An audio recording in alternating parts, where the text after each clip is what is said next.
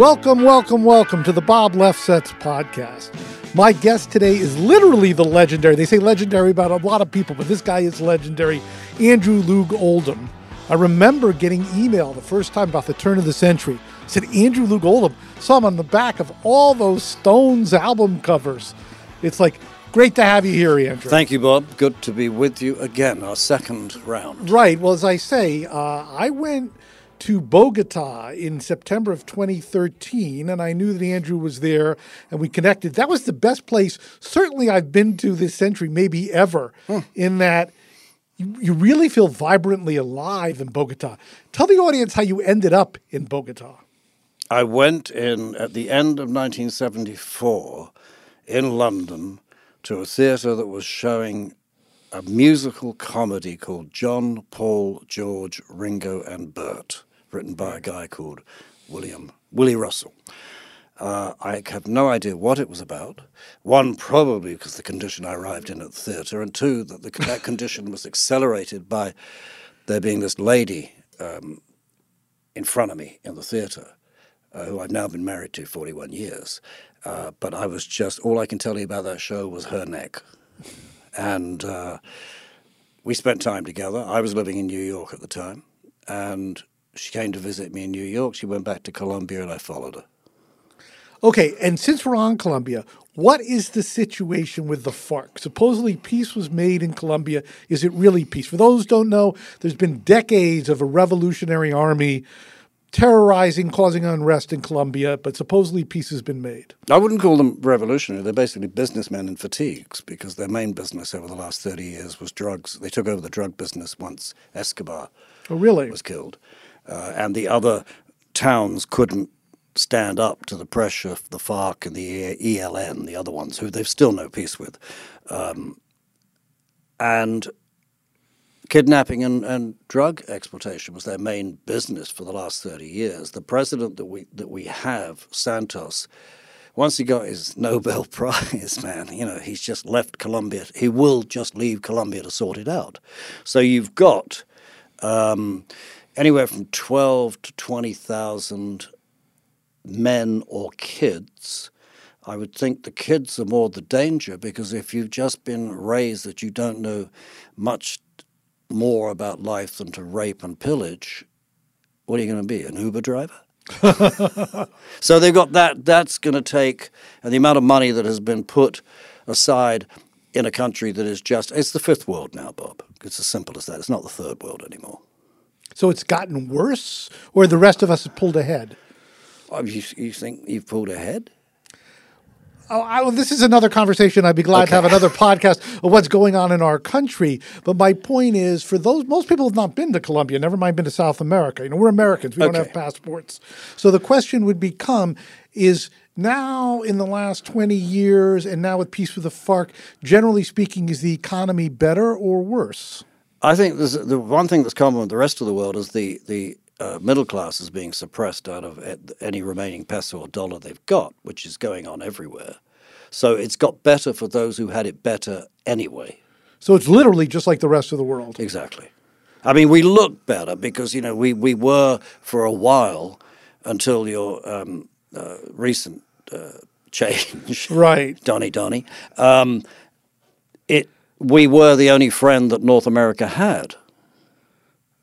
I mean, we were the only, everything else was, Venezuela at one time changed his clock half an hour. Right. So it wasn't, but they're all, we were the one that America was going to, because you could all spend so much money and give us so much money for supposedly eradicating drugs. Yes. I've never voted, so I'm pretty cynical about the whole system. Well, then I have to ask you, if we're talking all these political things, right. What is your view of Brexit and the European Union? Again, you've got David Cameron behaved exactly the way that our president, okay, I've done it, I've got my Nobel Prize, I'm off. He did the Brexit thing, he left, and isn't that two years ago at least? Right, almost. It's a tremendous mess. I think it would be better if they didn't do it, and I think that could happen. That'd be interesting. I was hanging with Billy Bragg, who's very political, and he thought it might. I want to read his book. Right, I have the Skiffle book. Yeah, exactly. Yes. You sent it to me. But before our audience, they want to know who you are. Right. Okay, okay. You're most legendary for the Rolling Stones, Immediate Records, and it goes on. For Tony Calder recently died. Yes, he did. He was your partner in Immediate Records. Yes, he was. Okay, but as I say, you are born in what year? 44. 44. So through the 50s, was music your focus, or were you an opportunist? How did you end up getting into the music scene in the early 60s? Through fashion, because I left school at 16. The first job was at 16, and I wish so many more kids could leave school at 16. Education is a crime, but we won't go there. No, I would like to go there. I think education is basically to keep people in line as opposed to be creative. Exactly. To start going to work at 24 or 26 is criminal. Right. But they're not all as blessed as we who were kicked out and had to get on with it. Right. But I did that. In the first place, I wanted to work where the carpets were thick and the teacups were thin. And I landed up with a lady called Mary Quant. Legendary fashion designer. Who had a sort of Kama Sutra or Redbird Records of fashion that worked in that her husband was the hustler. She cut and did the clothes. The husband hustled and sold. And they also had an old school friend who made sure they got paid. Old school, interesting euphemism. Yeah. Anyway, it worked, and I had a great education. The fashion business was the pop business. What was your gig with Mary Quant? Gopher. And you just showed up and say, "I'll do anything," and she hired you? Yes. Wow. I mean, that's the place. I only wanted to knock on one door. I don't like this committee business, even now. I think you've got to pick where you want to go and go there. Okay, well, what was your spiel such that she hired you? I can never remember the actual moments because I'm so fucking nervous going in. Like that, I know it works, but I can't. Somebody else in the room would have to tell you what my pitch was. Okay, you go into a zone when you're in those situations. Yes, exactly. In any event, she does hire you. She hires me. I last there for 8 or 9 months because... and we're in what year? This is 61. Okay. And I then start taking a job in the nights working at the original Ronnie Scott's Jazz Club. And my job there was hanging the coats. Was that another thing where you said, I have to work at Ronnie Scott's? Yes. Oh, yes. Because I'd been given a great education of music when I was about 11 by a guy next door during the years where you could sit with a guy next door and not get molested. Is that because they didn't molest you, or the cops weren't there? You didn't have we're all stars, even though we're a star molester or we're star, the rights of entitlement where you think you got the right to intrude on somebody else. There was less of that. Although the other thing, of course, is... we know that's against the law, right. But being gay was against the law anyway. Right, but you can't even touch another kid. If you put, it's amazing world we live in. But in any event, you're with your next-door neighbor. And so when I was 11, he ran me through everything from Ahmad Jamal to Bob Crosby and the brother of Bing Crosby, right. The Bobcats, the Red Norvo, the one thing that really made a dent on my mind and on Lou Adler, because he used it as the prototype for Carole King, was George Shearing with Peggy Lee live in Chicago. It's a 1953 or 1954 Really? record. I don't know that record. I certainly know those people. Beauty and the Beat. Okay, if I track that record down, I'm going to hear Tapestry? Yeah. Okay. Yeah, the sound, it's there. Okay. It's there. Great, especially with the instrumental Satin Doll on it, which I think it's George Shearing Quintet and Peggy Lee. So I went to work for Ronnie Scott's. I hung the coats. I got the Pakistani food from over the road, as they didn't have a food license.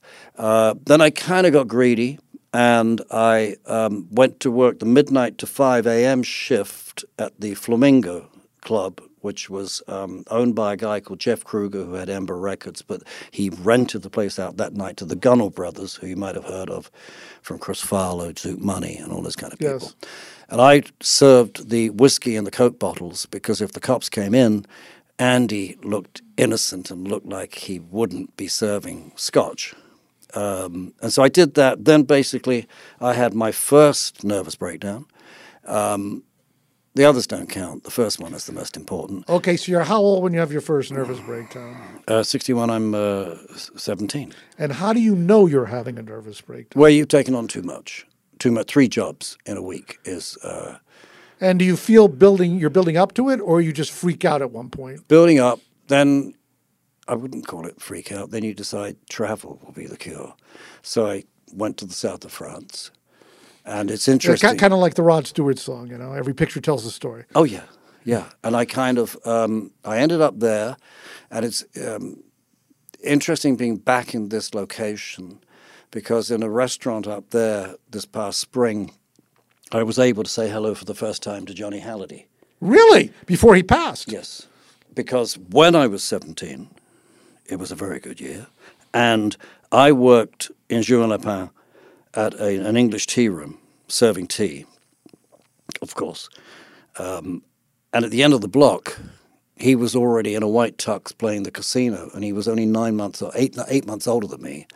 And I went, well, first you go, you don't go, something's wrong, but you go, well, there's hope, man. The other rockers like Eddie Mitchell and Dick Rivers were playing cafes, and I was attracted to all that. As bad as French rock is, I was attracted to it because it wasn't as personally bad as English rock was at the time. Cliff Richard, Billy Fury. Right. They only had an American accent when they sung.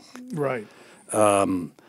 And so I preferred the French New Wave in the movies. I preferred their Le Rock, and all that with Johnny Halliday.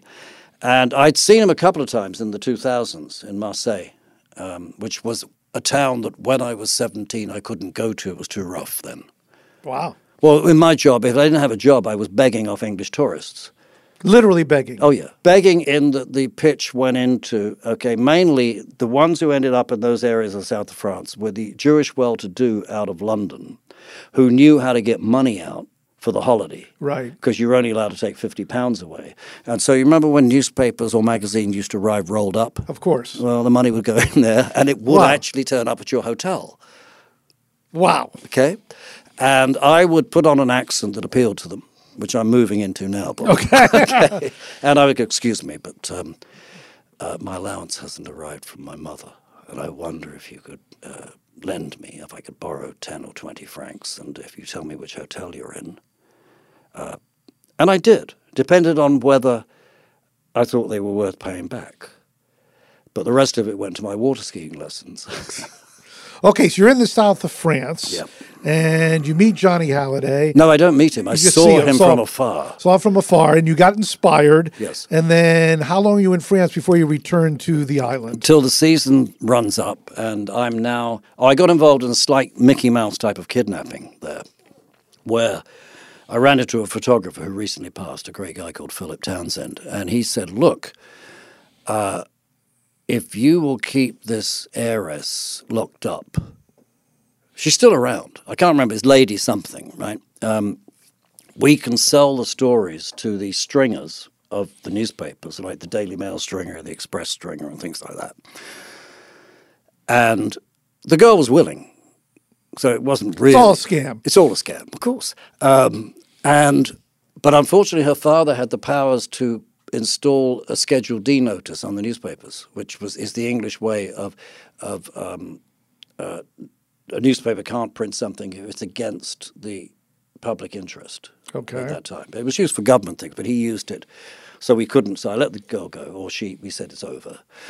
And by November with the season, I'm going around knocking on the doors of the stringers who didn't buy the stories, getting cash from them, and then from an English vicar. I let the English take my passport away, pay for me to go back home, and I started again. Mary Quant said, I can't give you your job back, Andrew, but I'll tell you where you can get a job.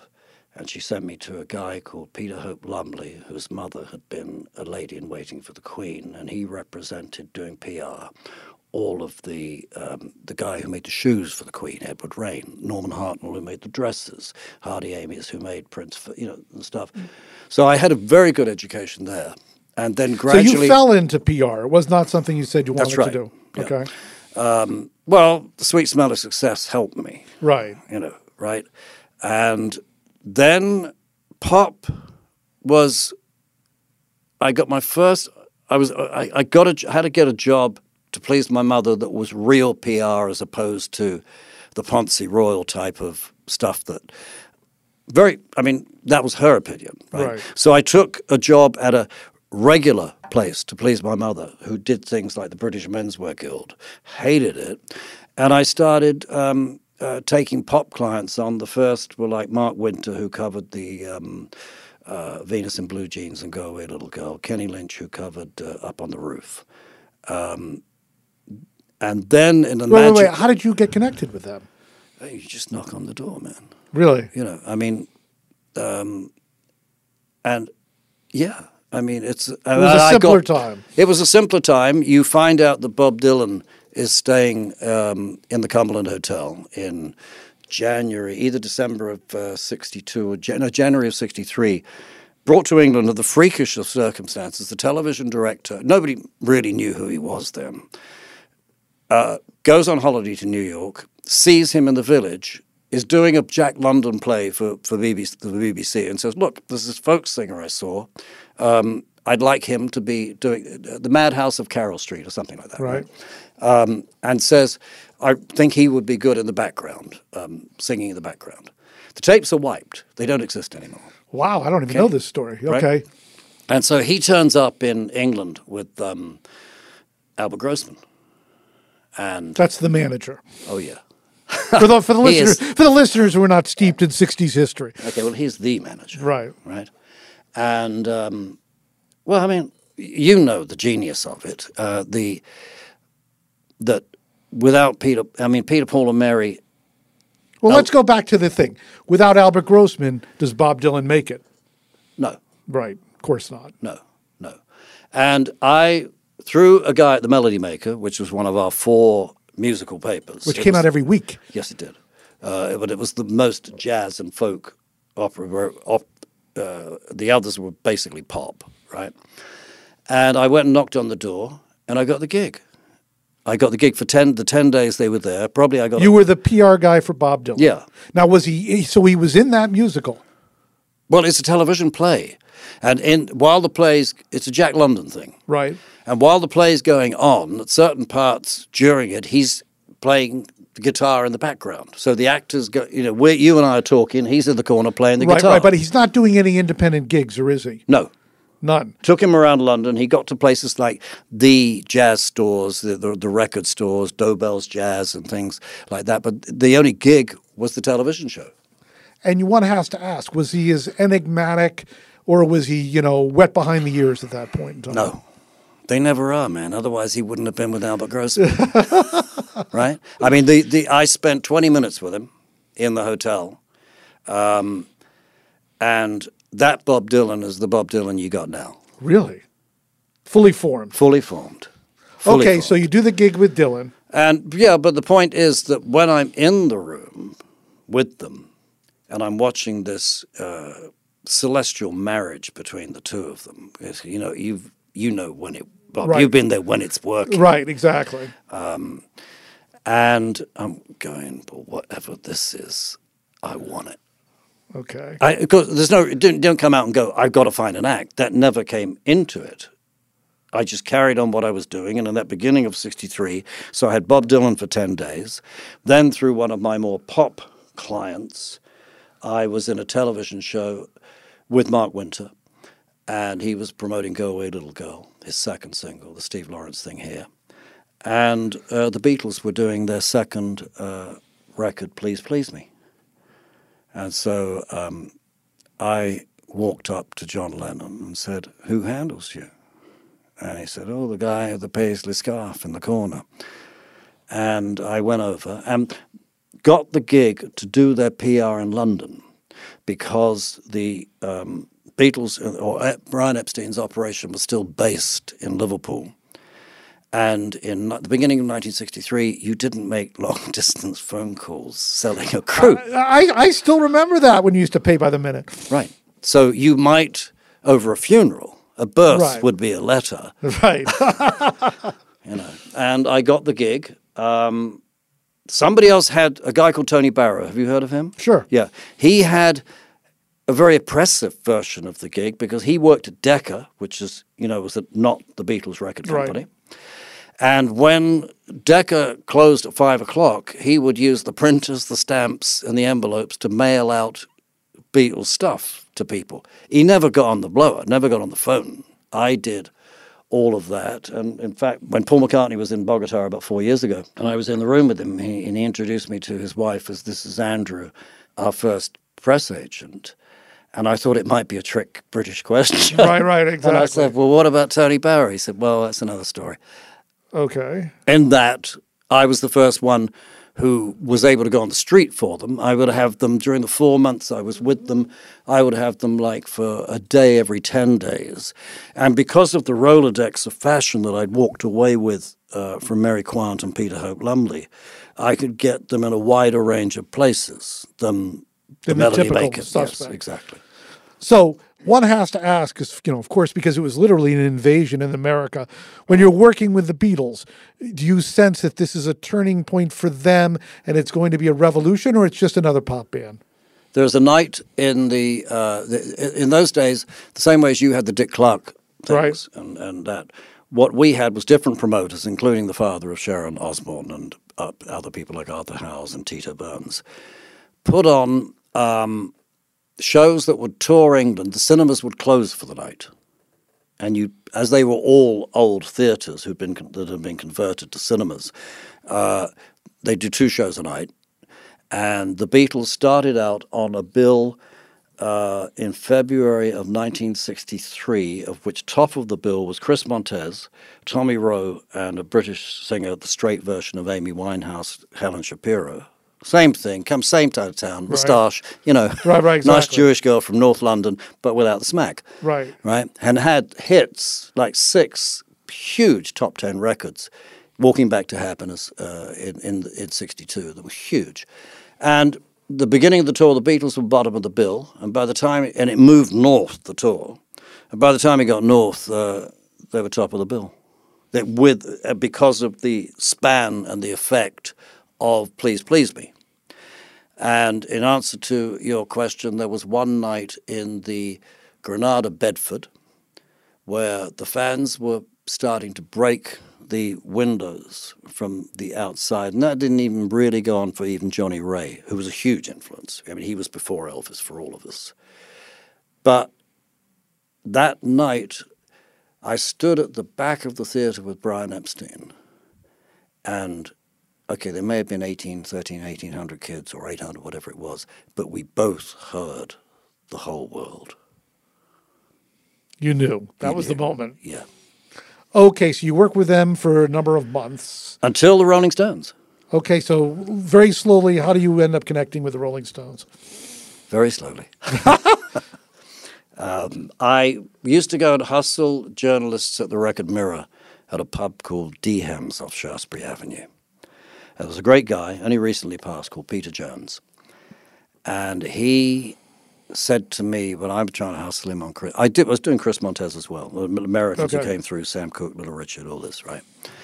I just didn't want a regular job. You wanted to continue. My mother was wrong, right? And I, listen, he says, Andrew, he said,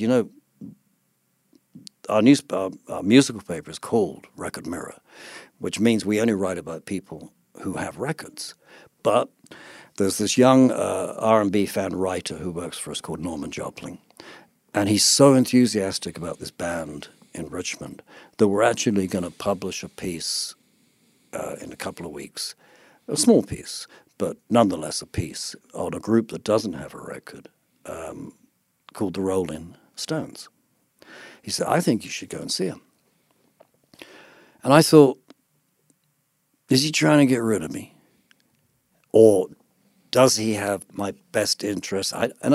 Even though I'd been in the room with Dylan and Grossman, I didn't actually want to be a manager. Right. I was fine. And I then thought, and then on Sunday nights, we would have our equivalent of the Ed Sullivan Show, the Sunday night at the London Palladium. And Sunday was stay at home. My mother ironed my shirts better than I did. And so you paid lip service while that process and the trousers and your Chelsea boots got polished. And you ate, and then you watched the Palladium show. Yeah, right? And that was Sunday, right? And I thought, well, if I don't go, how can I turn up the next Tuesday and hustle him? Right. Right? So Manners it was that had me. And I found out I didn't have to schlep all the way into town. I could go out on the override trains to Richmond. And I got to Richmond Station. It was George Ugomelski who promoted these gigs. Who also died just a couple of years ago. That's right, yeah. And he thought he managed them. But then in the world where, there are no accidents, his father died in Switzerland, and so nobody was minding the store. These gigs he put on in the back of the station hotel. So I went in and I kind of fell in love. One of the great parts of it was that I really had no real affinity for your actual rhythm and blues. I mean, Lieber and Stoller was right. my, the Drifters was my, So I didn't walk in there as others might have and go, oh, God, they don't do that Willie Dixon thing very well. It was all fucking magic to me. Right. This wave came over me, and I knew that that's why coming up with an expression, they're a way of life, was easy because I'd already been saturated with it. And, they were sitting down. Really? In performing? Yeah, they were all, because it gave you, if you got the sweater with the holes in it and you're that left wing, that you're left slightly socialist, where you're lining yourselves up with sharecroppers, which I've always found a little difficult for white middle-class boys going to art school or university. But nonetheless, so to make it look more authentic, didn't have enough movements to go through an actual show standing up as yet. But it was on stools like rhythm and blues people and or jazzers or whatever. And so you had that, which people forget as the revisionism changes or time changes everything. You had a front line of Brian, Mick, and Keith, and it was just so visually. Which was always top of my list anyway, because coming out of fashion. And when we started this conversation, you said, clothes went with the music. What's the point of listening to the music if somebody doesn't know what you like? Okay. I mean, you must have had your own equivalent of that. What you liked and how you looked told everybody who you were. Of course. I mean, in the early 60s, it was Jan and Dean and the Beach Boys. And no matter where you lived, you had the striped shirts and the blue sneakers, and before these English bands hit the shores. Yeah. And then we all grew our hair. Happened in Europe, too. I mean, there were every country except France had its own version of and South America, too, its own version of the Stones and the Beatles. It finished in 1967 when nobody had Rolls Royces or 6 months in Abbey Road to make a record. But while they were banging out studio records, in fact, the people who were the local, say the Swedish Stones, would be on the shows with us. Would they be basically imitating your material? Yes. That's very strange. But strange. Let's go back to his club. So you're in the club. You go to see him the first time. You have the epiphany the first time. Yes. And you go and talk to the band. Yes, I do. And what do you say? Again, I don't remember. Well, did you pitch him as a PR person? No, I pitched him as a manager. I pitched them without stating what I was pitching them about. Say, I want to work with you. Yeah. And were they receptive? Yes. Why do you think they were receptive? Because of you, or because no one had approached them, or Gomeshi was away? Was right. All of those reasons, and I'm good at, I was younger than them somewhat. Did they think at the time was this a lark, or was this a lifetime employment? Nothing was a lifetime then. Nothing was a lifetime until February the 8th, or whatever the date is the Beatles appeared on Ed Sullivan. Right. So now you're also talking about in the era, certainly pre-internet, but also pre-calling. So they're not playing again till the following Sunday night, right? No, they would play on Wednesday nights at a different place. I didn't see them again, though, till the next Sunday. Okay. And at that stage, I had a huge dilemma. I mean, a week was a wonderful amount of time. Right. Then, right? Now you're just waiting for somebody to call you back, right? In that Manners decreed that I would offer them to Brian Epstein because I was still working for him. And I was not only the Beatles, I was doing the beginning of Billy J. Kramer. Cilla Black was going to be in a month. I had been up to Liverpool and met his next find, who he told me, and this was true, they were going to have a #1 record, Jerry and the Pacemakers. And I looked at these scruffs, man, you know, like the coats looked like they were made out of lino, you know, right? And he was right because of the song, the song that the Beatles had said, we're not doing it, right? The Mitch Murray song, how do you do it? How do you do it? Yeah. So I went, you know, I knew it wouldn't work with Brian Epstein because he was already getting a bit, right, obsessed. And so I probably went like, well, Brian, not like Mick doing much better together, right? And he passed, and a guy. But you actually got to the point where you said, "I have this. If you're interested, can we share it?" Right? Yeah. Oh, yeah. You undersold it so much. You said, "I'm not interested." I don't know if he was listening. Okay. Okay. But I still did what I would have done. But you felt good anyway. about yourself. You said, "I gave him a shot." I wouldn't use those words. I did the right thing. Right. Okay. Then the editor of the Melody Maker, a guy called Jack Hutton, had already said to me about a month before, when you need an office, Andrew, I know this failed organist. He didn't say that. The guy used to play organ in the Blackpool Tower, and then, you know, he changed his name to Eric Easton. He was another Epstein. Eastman, one of those, the name, you know, because you're now dealing with the wonderful, as with my mother's, with the last generation of Jews in England who manicured up and became British. Right. You know, so you wanted to belong. So he was now Eric Easton. He was an agent, and he managed a guitarist called Bert Whedon, a disc jockey. It was very level C. But I got an office from him for £4 a week, and oh no, Andrew, the long distance phone calls. You know, right. All of the country was all about the long distance phone calls, and because he was an agent, and I just did mouth, I actually probably would not have got the Rolling Stones if I hadn't made him the first partner I had in it before the Towers of Babel in America, and he became their agent. He became the co-manager with me and the agent. So when they were playing the club, they didn't have an agent? No. Okay, so... Nobody was... You've got those two structures of England. Trad jazz is poor relative skiffle.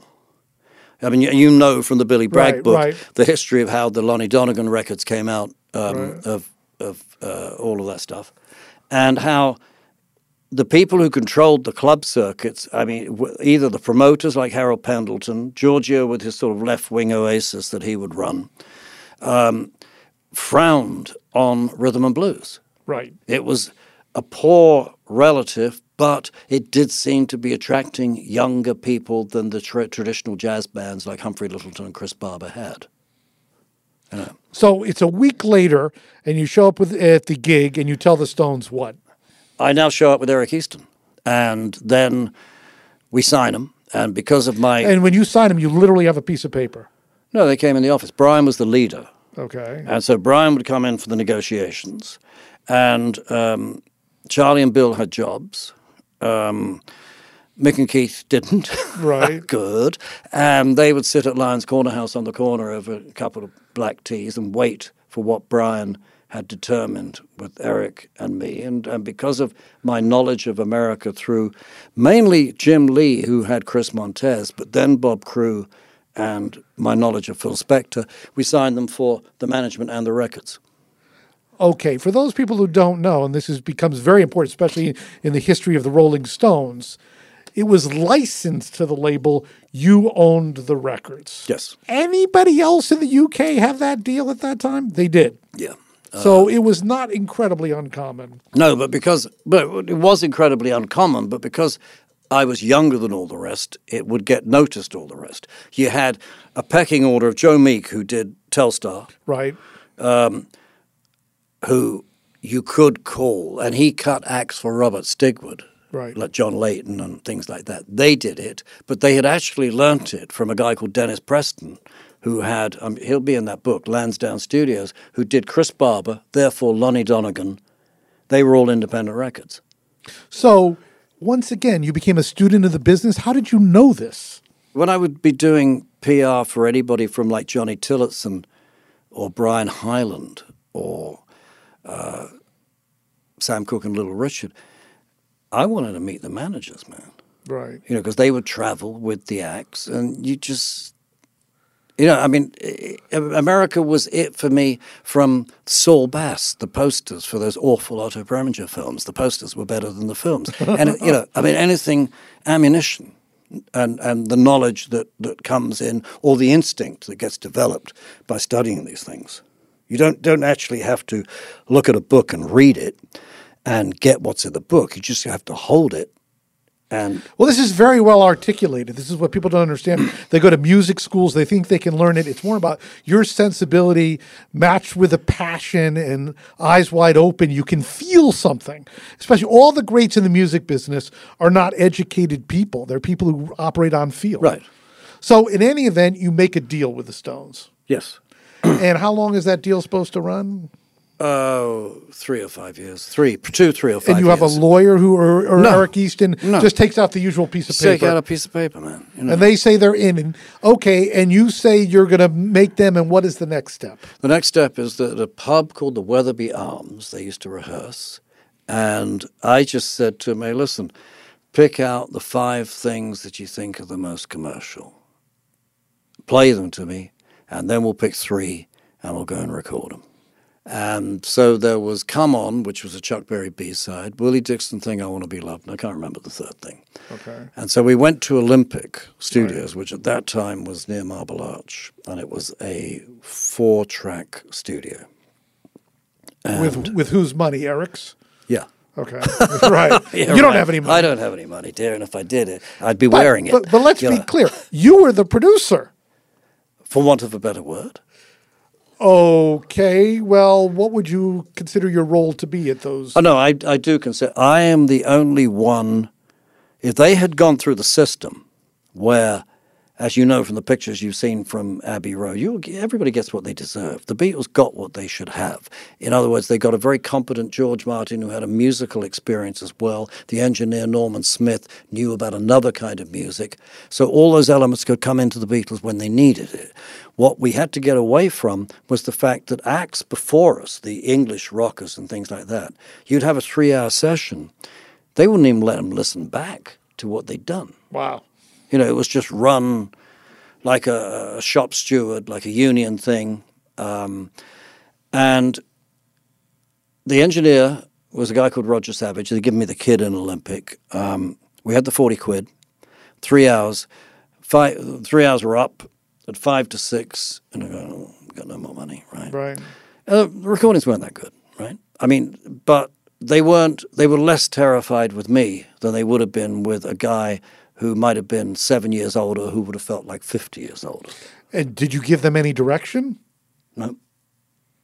You just Interestingly, when I eventually listened to the Chuck Berry record, the vocals are spot on. I mean, you know, I mean, you almost think that Mick was on the Chuck Berry record singing the backup, right?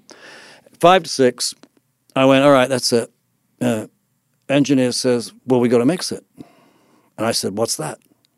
And he explained to me about the 4 channels or the 4 tracks it was on. And my attitude was, well, if I'm not here, I don't have to pay for it. Right? So I said, you do it, I'll come back in the morning. And that was the first single. Then Decca tried to fuck me. Okay, wait, a little bit slower. So you cut these 3 tracks. Yep. And then how does it become a single? What's the deal? Okay, we had gone to Decca because they turned down the Beatles. Right. In actual fact, one of the A&R men, as you know, picked Brian Poole and the Tremolos because it was nearer. It was Dagenham. It was nearer than the Beatles being in Liverpool. Right. Right. But anyway, Dick Rowe was a very bright man, the A&R man. There was no, he just said, yeah, I'll take it, right? On the lease deal. But they tried, as you know, I mean, for the sake of your viewers, the lease deal is, you know, you're going to get 10 points or 8 points to play with as opposed to 3 or 4, right, or 2 or 3. But he wanted to try and get them signed as a direct act. So he said, yeah, but the recording's not that good. we want to let one of our producers have a crack at it. And they picked a guy who they were giving the gold watch to because he delivered a couple of pop things to them from '62. A guy called Michael Barclay who'd done Eden Kane. And, oh, God, I was at home going... I mean, I couldn't turn around to the Stones and say, play badly. Right. But my version was marginally better enough that they then accepted the lease deal, and we were off to the races. And the first track does how well in the marketplace? It would have only gone to 38, but I bought it from 38 to 18 because you had 45 shops. It wasn't as simple and complicated as American payola. You had 45. You weren't greasing DJs, right? You had 45 shops that reported to the 4 musical newspapers, and all you had to do was go in and buy 3 to 5 singles at 5 shillings and 7 pence each. In those shops on a Friday or Saturday. You know, it's basically the trick is making the record company fall in love with you once when you sign with them and twice when they ship the record. Right. And so the factories would go, wow, we sold 3 records in Wellingborough, we sold 3 records in Welland Garden City. And the Rolling Stones fans, the small volume that they were at the time, were still so devoted that they knew we didn't have the money anyway to beat. They said, oh, no, don't worry about it. We'll send you a postal order. No, don't worry about it. We'll buy the records. And so a record, it only got to 18 for 1 week, but that was the first dent. That was the beginning. And Decca was happy. Yeah. And so then what happens after that? Then we have to find a follow-up. And the R&B basket of potential songs is getting smaller as people like the Searchers are doing Sweets for My Sweet, or the B-side of the Orleans thing, which was amazing. You know, I mean, in where you're finding your songs. Don't Throw Your Love Away. Yeah. Right. It was a B-side by the Orleans. And we had nothing to record. And one song that I suggested to them, which they never got to actually working on, was the James Ray thing, If You're Going to Make a Fool of Somebody. But somebody said, no, Andrew, Freddie and the Dreamers did that last week. Right? So that was gone. And it was getting... And we were at a rehearsal studio in Great Newport Street off Leicester Square. And I just kind of think, if you're not contributing to the energy of the room, leave. Go to the bathroom or go and have a cup of tea, do something like that. So I leave, I turn right as opposed to left, and I end up outside Leicester Square tube station. And getting out of a cab is John Lennon and Paul McCartney. And as they knew me slightly from the months that we'd been together, it was like, what's wrong, Andy? And I said, I haven't got a fucking song to record with the Rolling Stones. Oh, no problem. They were great hustlers. And in those very early days... Well, let's go back, stop for a second. Would the Beatles have made it without Brian Epstein? No. Okay. I mean, look at the pattern. What were they being? That's why I'm asking. They were backing Johnny Gentle for the guy called Larry Parnes, who was the gay Colonel Tom Parker with Billy Fury, Marty Wilde, Joe Brown, and all these acts. How would they have made it? Right. They would have had success, but they wouldn't have been the Beatles. I mean, if Ed Sullivan hadn't been on holiday in Europe, would he have known what anybody was talking about when he was offered the Beatles for the Ed Sullivan Show? Exactly. But he'd experienced it because on a holiday with his wife, they'd stopped in an airport, and what is this pandemonium? Oh, it's a group called the Beatles who are playing there. So these things are all destiny. Right. So in any event, you're saying they're great hustlers. Yeah. But hustlers for what? It's like, as we were still getting out of the trap that had been set for us by losing or winning World War II, the future, if you weren't part of the elite anyway, right? Any day you stay, this is still working. And it was, right, America changed it. But to see then, because we all idolized America, and, I could sit and look at a 45 record and the credits, or the Nat Hentoff notes for Dylan or whatever, and this would just go on forever. It would just inspire you. So they hustled to see their names on records as writers of records that weren't necessarily going to pay the rent. That was not the point. I mean, as you know, and have said often, if you come into this for the money, Right. That's not quite enough. If you turn out to be good at money, God bless you. Right. Right? And so they come down. The moment I heard Brian Jones play the Bottleneck on this I Want to Be Your Man, I just fucking died. I went, we got a hit, right? And Okay, but a little bit slower. You run into them at the Leicester so they're getting out of a cab. They have just won their first songwriting honor, so they're clairvoyantly tipsy. Okay, and they literally come straight to the studio. Straight to the studio. Not, I'll be there tomorrow. No, then. And then they got an Ivor Novello Award, which is your sort right. of... They demonstrate the song, and the Stones learn it just that fast. They pretend that they're finishing it in front of us. Ringo had recorded it 10 days before, right? And lordy, I mean, it was the next apparition after having heard them for the first time. So I didn't even bother to produce the record. I went to Paris. This is my second nervous breakdown, because I wanted a pair of 45-pound butter leather boots from Pierre Cardin. Okay. That would solve my problem. Okay. I had, you see, when I worked for Mary Quant, I had a photographer who was about 15 years older than me when I was 17 at Mary Quant say, Andrew, you're an alcoholic, right? And I said, Terry, Donovan, the photographer, I said, I don't even drink. He said, no, but you got the isms. Okay. And 45-pound boots are part of the isms. Okay, but you disappear just when the record is being made. Yeah. It was going to be no problem, man. So Eric could handle it. Feliciano could have done it. Or Feliciano could have done the video. Okay. It was that much of a breeze. I mean, I heard it in the rehearsal room. And it was just magic. And how long did you go to France for? 4 days. Okay, so you come back and... Ready to work. And Decca hears the tracks, excited, they put it out, and... Well, Decca, the same way as when they tried to shaft me out of the licensing deal, they would have meetings at 10:30 every Tuesday morning where they would decide what they were taking, what they were putting out. So you couldn't call something, I got a hit.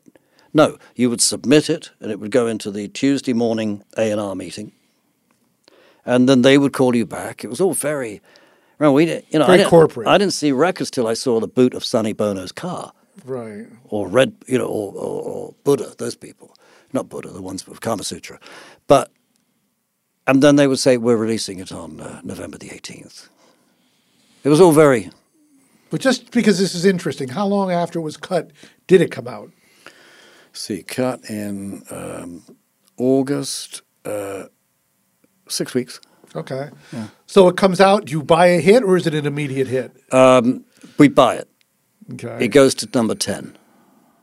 You're on the way from 18 to 10. That's right. Yeah. Yes, indeed.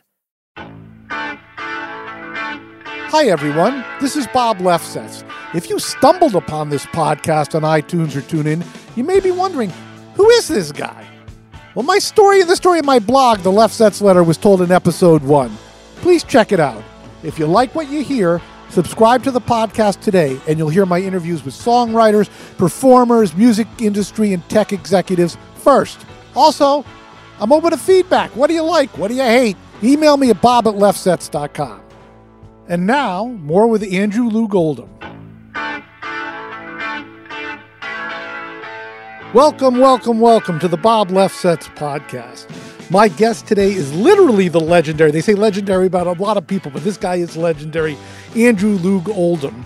I remember getting email the first time about the turn of the century. It said Andrew Loog Oldham. Saw him on the back of all those Stones album covers. It's like, great to have you here, Andrew. Thank you, Bob. Good to be with you again, our second round. Right. Well, as I say, I went to Bogota in September of 2013, and I knew that Andrew was there, and we connected. That was the best place, certainly I've been to this century, maybe ever, in that you really feel vibrantly alive in Bogota. Tell the audience how you ended up in Bogota. I went in at the end of 1974 in London to a theatre that was showing a musical comedy called John, Paul, George, Ringo and Bert, written by a guy called Willie Russell. I have no idea what it was about. One, probably because the condition I arrived in at the theatre, and two, that that condition was accelerated by there being this lady in front of me in the theatre, who I've now been married to 41 years. But I was just, all I can tell you about that show was her neck. And we spent time together. I was living in New York at the time, and she came to visit me in New York. She went back to Colombia, and I followed her. Okay, and since we're on Colombia, what is the situation with the FARC? Supposedly peace was made in Colombia. Is it really peace? For those who don't know, there's been decades of a revolutionary army terrorizing, causing unrest in Colombia, but supposedly peace has been made. I wouldn't call them revolutionary. They're basically businessmen in fatigues, because their main business over the last 30 years was drugs. They took over the drug business once Escobar was killed. And the other towns couldn't stand up to the pressure of the FARC and the ELN, the other ones, who they've still no peace with. And kidnapping and drug exploitation was their main business for the last 30 years. The president that we have, Santos, once he got his Nobel Prize, man, he's just left Colombia. He will just leave Colombia to sort it out.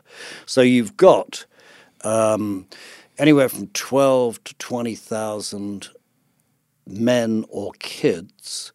I would think the kids are more the danger, because if you've just been raised that you don't know much more about life than to rape and pillage, what are you going to be, an Uber driver? So they've got that's going to take, and the amount of money that has been put aside in a country that is it's the fifth world now, Bob. It's as simple as that. It's not the third world anymore.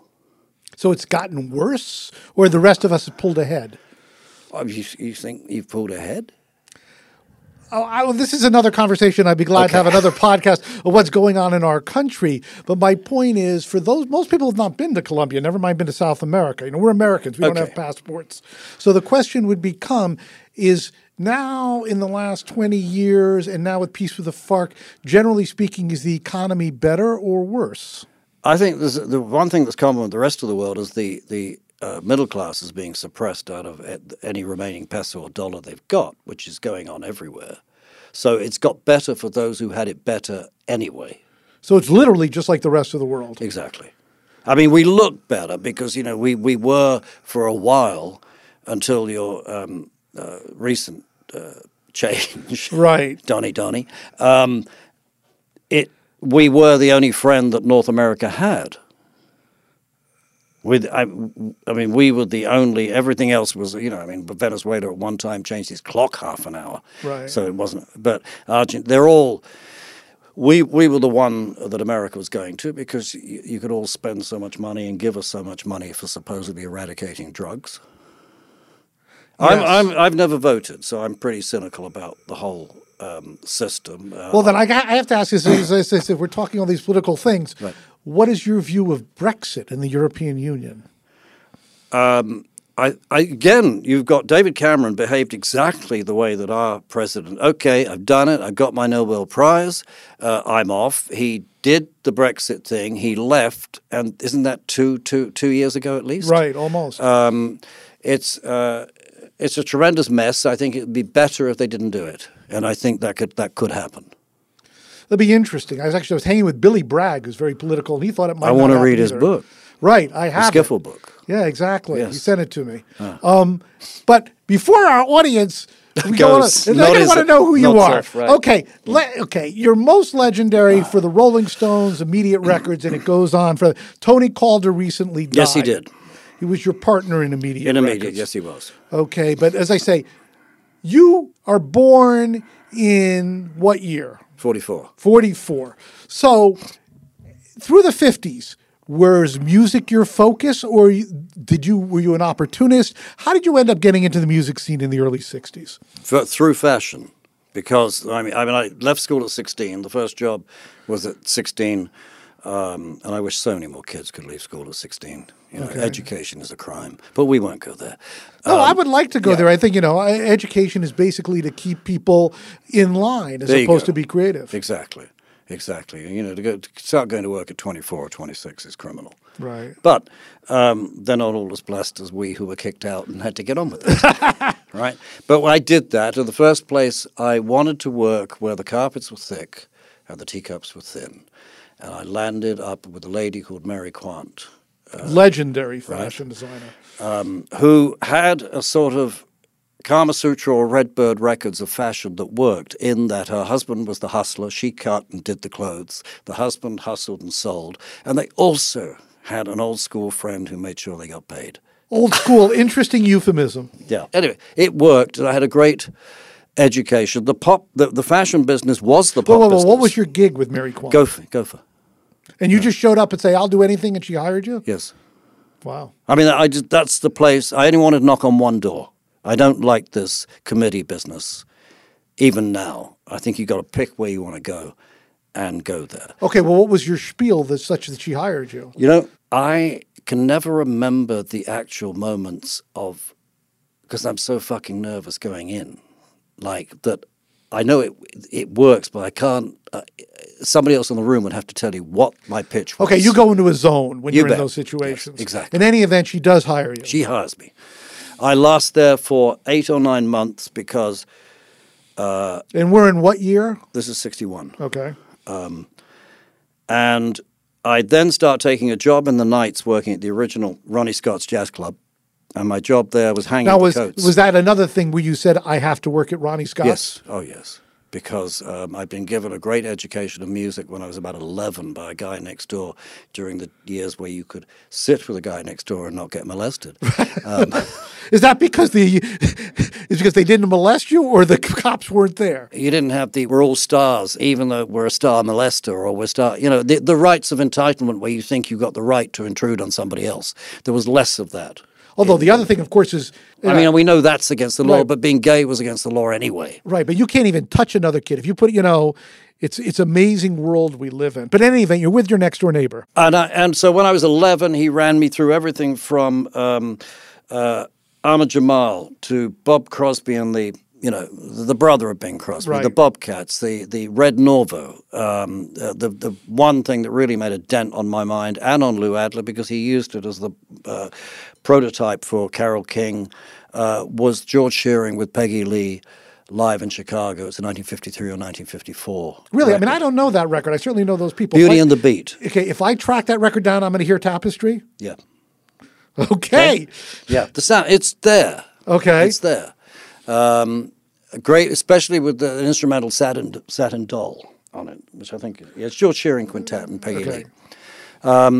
So I went to work for Ronnie Scott's. I hung the coats. I got the Pakistani food from over the road, as they didn't have a food license. Then I kind of got greedy, and I went to work the midnight to 5 a.m. shift at the Flamingo Club, which was owned by a guy called Jeff Kruger, who had Ember Records, but he rented the place out that night to the Gunnell brothers, who you might have heard of from Chris Farlow, Zoot Money, and all those kind of people. Yes. And I served the whiskey and the Coke bottles, because if the cops came in, Andy looked innocent and looked like he wouldn't be serving scotch. And so I did that. Then basically I had my first nervous breakdown. The others don't count. The first one is the most important. Okay, so you're how old when you have your first nervous breakdown? 61, I'm 17. And how do you know you're having a nervous breakdown? Where you've taken on too much. 3 jobs in a week is... and do you feel you're building up to it, or you just freak out at one point? Building up, then I wouldn't call it freak out. Then you decide travel will be the cure. So I went to the south of France. And it's interesting. It's kind of like the Rod Stewart song, every picture tells a story. Oh, yeah, yeah. And I kind of, I ended up there, and it's interesting being back in this location, because in a restaurant up there this past spring, I was able to say hello for the first time to Johnny Halliday. Really? Before he passed? Yes. Because when I was 17, it was a very good year, and I worked in Juan-les-Pins at an English tea room, serving tea, of course. And at the end of the block, he was already in a white tux playing the casino, and he was only 9 months or 8 months older than me. And I went, well, Firstly you go, you don't go, something's wrong, but you go, well, there's hope, man. I mean, the other rockers like Eddie Mitchell and Dick Rivers were playing cafes, and I was attracted to all that. As bad as French rock is, I was attracted to it because it wasn't as personally bad as English rock was at the time. Cliff Richard, Billy Fury. Right. I mean, they were only they only had an American accent when they sung. Right. And so I preferred the French New Wave in the movies. I preferred their Le Rock, and all that with Johnny Halliday. And I'd seen him a couple of times in the 2000s in Marseille, which was a town that when I was 17 I couldn't go to. It was too rough then. Wow. Well, in my job, if I didn't have a job, I was begging off English tourists. Literally begging. Oh, yeah. Begging in that the pitch went into, mainly the ones who ended up in those areas of south of France were the Jewish well-to-do out of London who knew how to get money out for the holiday. Right. Because you were only allowed to take £50 away. And so you remember when newspapers or magazines used to arrive rolled up? Of course. Well, the money would go in there and it would actually turn up at your hotel. Wow. Okay? And I would put on an accent that appealed to them, which I'm moving into now. Okay. And I would go, excuse me, but my allowance hasn't arrived from my mother, and I wonder if you could lend me, if I could borrow 10 or 20 francs, and if you tell me which hotel you're in. And I did. Depended on whether I thought they were worth paying back. But the rest of it went to my water skiing lessons. Okay, so you're in the south of France, Yep. and you meet Johnny Halliday. No, I don't meet him. I saw him from afar. Saw him from afar, and you got inspired. Yes. And then how long are you in France before you return to the island? Till the season runs up, and I'm now... I got involved in a slight Mickey Mouse type of kidnapping there, where I ran into a photographer who recently passed, a great guy called Philip Townsend, and he said, look, if you will keep this heiress locked up, she's still around. I can't remember, it's Lady something, right? We can sell the stories to the stringers of the newspapers, like the Daily Mail stringer, the Express stringer, and things like that. And the girl was willing. So it wasn't really... It's all a scam. It's all a scam, of course. But unfortunately, her father had the powers to install a Schedule D notice on the newspapers, which is the English way of a newspaper can't print something if it's against the public interest at that time. It was used for government things, but he used it, so we couldn't. So I let the girl go, or we said it's over. And by November with the season, I'm going around knocking on the doors of the stringers who didn't buy the stories, getting cash from them, and then from an English vicar, I let the English take my passport away, pay for me to go back home, and I started again. Mary Quant said, I can't give you your job back, Andrew, but I'll tell you where you can get a job. And she sent me to a guy called Peter Hope Lumley, whose mother had been a lady-in-waiting for the Queen, and he represented, doing PR, all of the guy who made the shoes for the Queen, Edward Raine, Norman Hartnell, who made the dresses, Hardy Amies, who made prints for, and stuff. So I had a very good education there. And then gradually... So you fell into PR. It was not something you said you wanted to do. Yeah. Okay. Well, the sweet smell of success helped me. Right. Right? And then pop was... I got my first... I had to get a job to please my mother that was real PR as opposed to the Ponzi Royal type of stuff that that was her opinion. Right? So I took a job at a regular place to please my mother who did things like the British Menswear Guild, hated it, and I started taking pop clients on. The first were like Mark Winter, who covered the Venus in Blue Jeans and Go Away Little Girl, Kenny Lynch, who covered Up on the Roof. And then in the Wait, how did you get connected with them? You just knock on the door, man. Really? It's...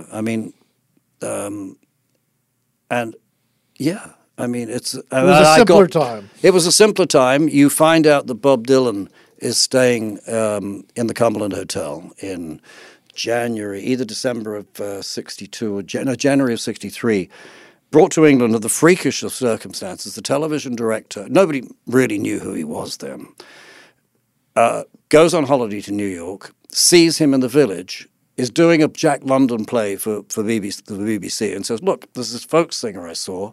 I'd like him to be doing the Madhouse of Carroll Street or something like that. Right. And says, I think he would be good in the background, singing in the background. The tapes are wiped. They don't exist anymore. Wow, I don't even know this story. Okay. Right? And so he turns up in England with Albert Grossman. And that's the manager. Oh, yeah. For the listeners who are not steeped in 60s history. Okay, well, he's the manager. Right. Right. And, well, I mean, you know the genius of it. That without Peter, Paul and Mary. Well, let's go back to the thing. Without Albert Grossman, does Bob Dylan make it? No. Right. Of course not. No. And I, through a guy at the Melody Maker, which was one of our 4 musical papers. Which came out every week. Yes, it did.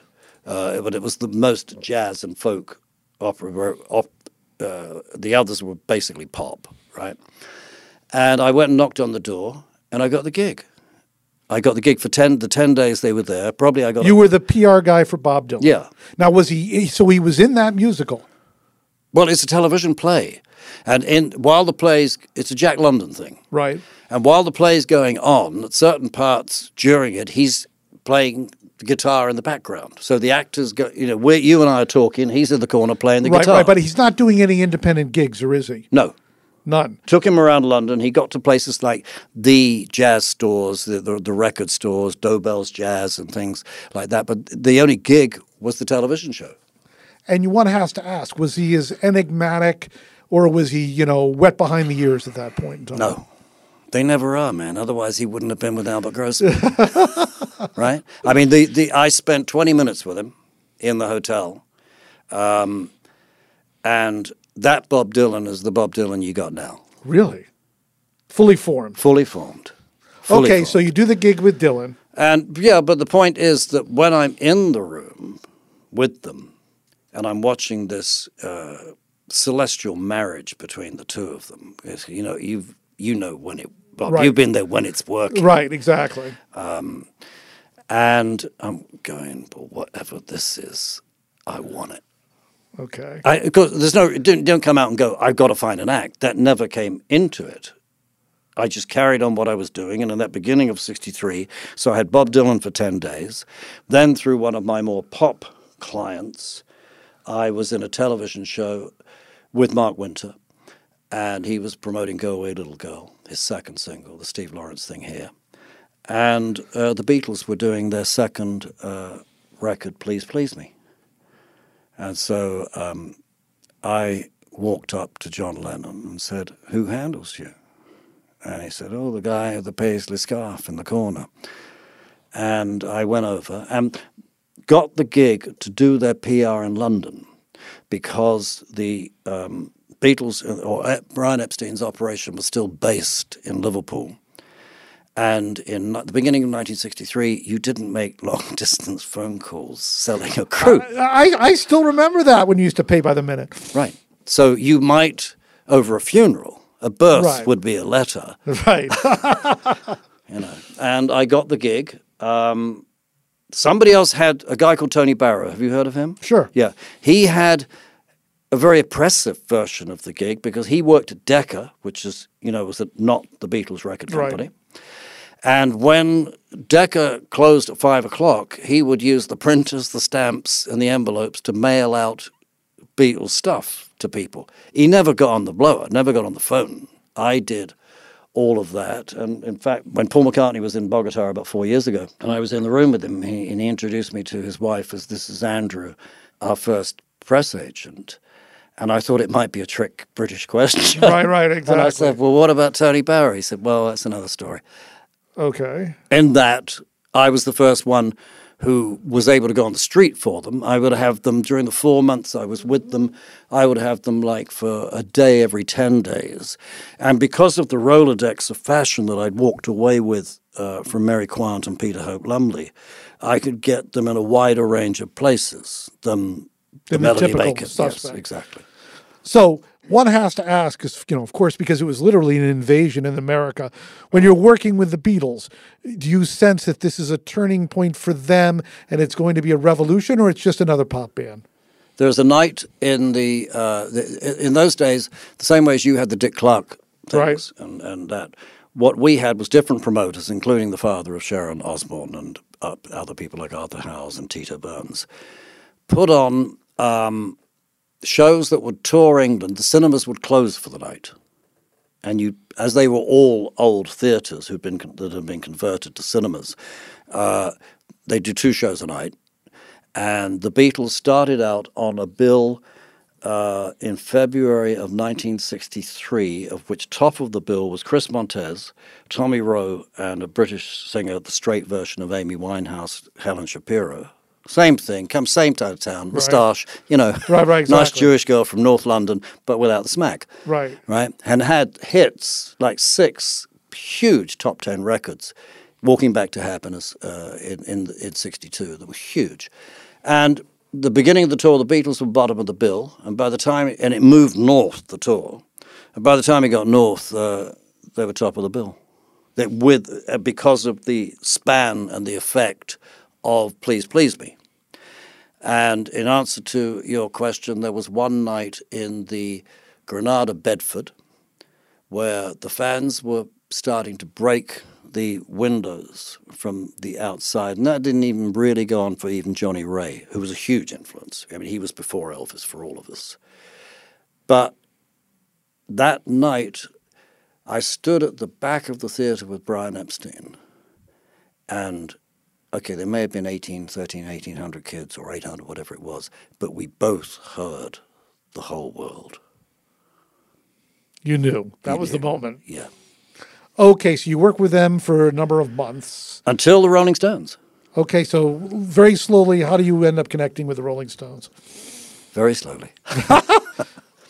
I used to go and hustle journalists at the Record Mirror at a pub called Deham's off Shaftesbury Avenue. There was a great guy, only recently passed, called Peter Jones. And he said to me when I was trying to hustle him on Chris, I was doing Chris Montez as well, Americans who came through, Sam Cooke, Little Richard, all this, right? I just didn't want a regular job. You wanted to continue. My mother was wrong, right? And I,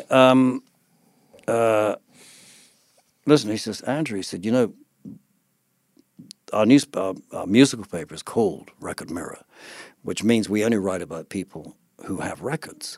But there's this young R&B fan writer who works for us called Norman Jopling, and he's so enthusiastic about this band in Richmond that we're actually going to publish a piece in a couple of weeks, a small piece, but nonetheless a piece on a group that doesn't have a record called the Rolling Stones. He said, I think you should go and see them. And I thought, is he trying to get rid of me? Or does he have my best interest? Even though I'd been in the room with Dylan and Grossman, I didn't actually want to be a manager. Right. I was fine. And I then thought, and then on Sunday nights, we would have our equivalent of the Ed Sullivan Show, the Sunday night at the London Palladium. And Sunday was stay at home. My mother ironed my shirts better than I did. And so you paid lip service while that process and the trousers and your Chelsea boots got polished. And you ate, and then you watched the Palladium show. Yeah, right? And that was Sunday, right? And I thought, well, if I don't go, how can I turn up the next Tuesday and hustle him? Right. Right? So Manners it was that had me. And I found out I didn't have to schlep all the way into town. I could go out on the override trains to Richmond. And I got to Richmond Station. It was George Ugomelski who promoted these gigs. Who also died just a couple of years ago. That's right, yeah. And he thought he managed them. But then in the world where, there are no accidents, his father died in Switzerland, and so nobody was minding the store. These gigs he put on in the back of the station hotel. So I went in, and I kind of fell in love. One of the great parts of it was that I really had no real affinity for your actual rhythm and blues. I mean, Lieber and Stoller was my, the Drifters was my, So I didn't walk in there as others might have and go, oh, God, they don't do that Willie Dixon thing very well. It was all fucking magic to me. Right. This wave came over me, and I knew that that's why coming up with an expression, they're a way of life, was easy because I'd already been saturated with it. And, they were sitting down. Really? In performing? Yeah, they were all, because it gave you, if you've got the sweater with the holes in it and you're that left wing, that you're left slightly socialist, where you're lining yourselves up with sharecroppers, which I've always found a little difficult for white middle-class boys going to art school or university. But nonetheless, so to make it look more authentic, didn't have enough movements to go through an actual show standing up as yet. But there was on stools like rhythm and blues people and or jazzers or whatever. And so you had that, which people forget as the revisionism changes or time changes everything. You had a front line of Brian, Mick, and Keith, and it was just so visually. Which was always top of my list anyway, because coming out of fashion. And when we started this conversation, you said, "Man, clothes went with the music. What's the point of listening to the music if somebody doesn't know what you like?" Okay. I mean, you must have had your own equivalent of that. What you liked and how you looked told everybody who you were.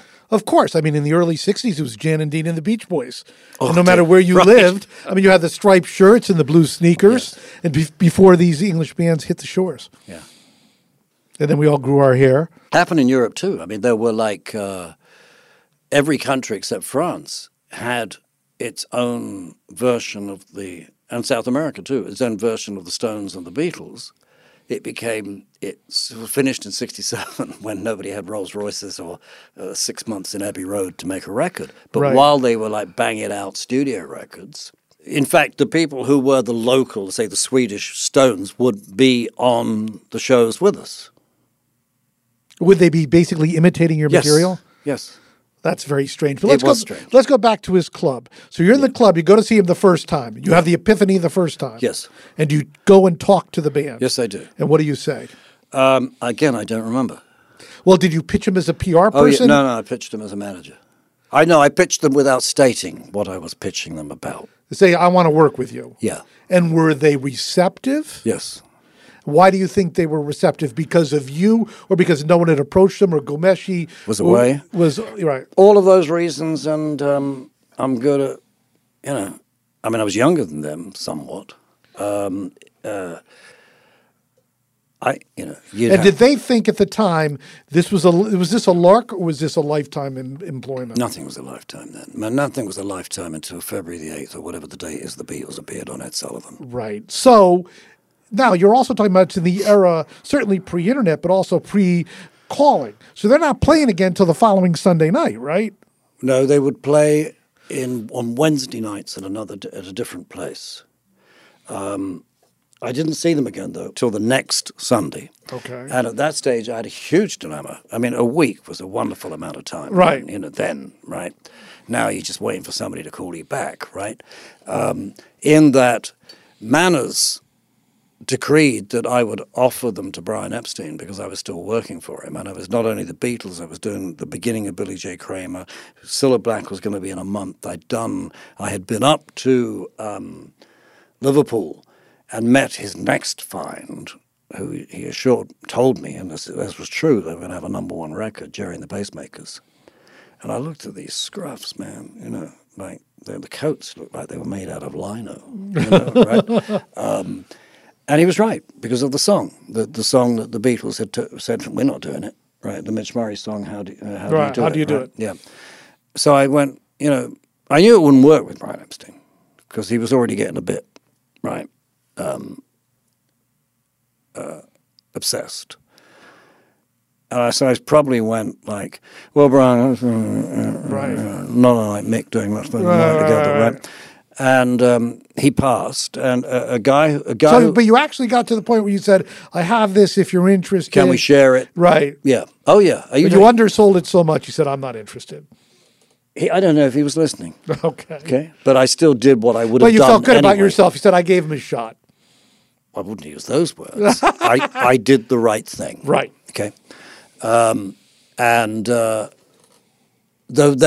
the editor of the Melody Maker, a guy called Jack Hutton, had already said to me about a month before, when you need an office, Andrew, I know this failed organist. He didn't say that. The guy used to play organ in the Blackpool Tower, and then he changed his name to Eric Easton. He was another Epstein. Eastman, one of those, the name, because you're now dealing with the wonderful, as with my mother's, with the last generation of Jews in England who manicured up and became British. Right. So they didn't. There was, you wanted to belong. So he was now Eric Easton. He was an agent, and he managed a guitarist called Bert Whedon, a disc jockey. It was very level C, but I got an office from him for £4 a week, and oh no, Andrew, the long distance phone calls. Right. All of the country was all about the long distance phone calls, and because he was an agent, and I just did mouth, I actually probably would not have got the Rolling Stones if I hadn't made him the first partner I had in it before the Towers of Babel in America, and he became their agent. He became the co-manager with me and the agent. So when they were playing the club, they didn't have an agent? No. Okay, so... Nobody was... You've got those two structures of England. Trad jazz is poor relative skiffle. I mean, you know from the Billy Bragg book the history of how the Lonnie Donegan records came out of all of that stuff, and how the people who controlled the club circuits, I mean, either the promoters like Harold Pendleton, Giorgio with his sort of left-wing oasis that he would run, frowned on rhythm and blues. Right. It was a poor relative, but it did seem to be attracting younger people than the traditional jazz bands like Humphrey Lyttelton and Chris Barber had. So it's a week later, and you show up at the gig, and you tell the Stones what? I now show up with Eric Easton, and then we sign him. And because of my... And when you sign him, you literally have a piece of paper? No, they came in the office. Brian was the leader. Okay. And so Brian would come in for the negotiations, and Charlie and Bill had jobs. Mick and Keith didn't. Right. Good. And they would sit at Lyons Corner House on the corner over a couple of black teas and wait for what Brian had determined with Eric and me. And because of my knowledge of America through mainly Jim Lee, who had Chris Montez, but then Bob Crew, and my knowledge of Phil Spector, we signed them for the management and the records. Okay, for those people who don't know, and this becomes very important, especially in the history of the Rolling Stones, it was licensed to the label. You owned the records. Yes. Anybody else in the UK have that deal at that time? They did. Yeah. So it was not incredibly uncommon. No, but it was incredibly uncommon, but because I was younger than all the rest, it would get noticed all the rest. You had a pecking order of Joe Meek, who did Telstar. Right. Who you could call, and he cut acts for Robert Stigwood. Right. Like John Layton and things like that. They did it, but they had actually learnt it from a guy called Dennis Preston, who had, he'll be in that book, Lansdowne Studios, who did Chris Barber, therefore Lonnie Donegan. They were all independent records.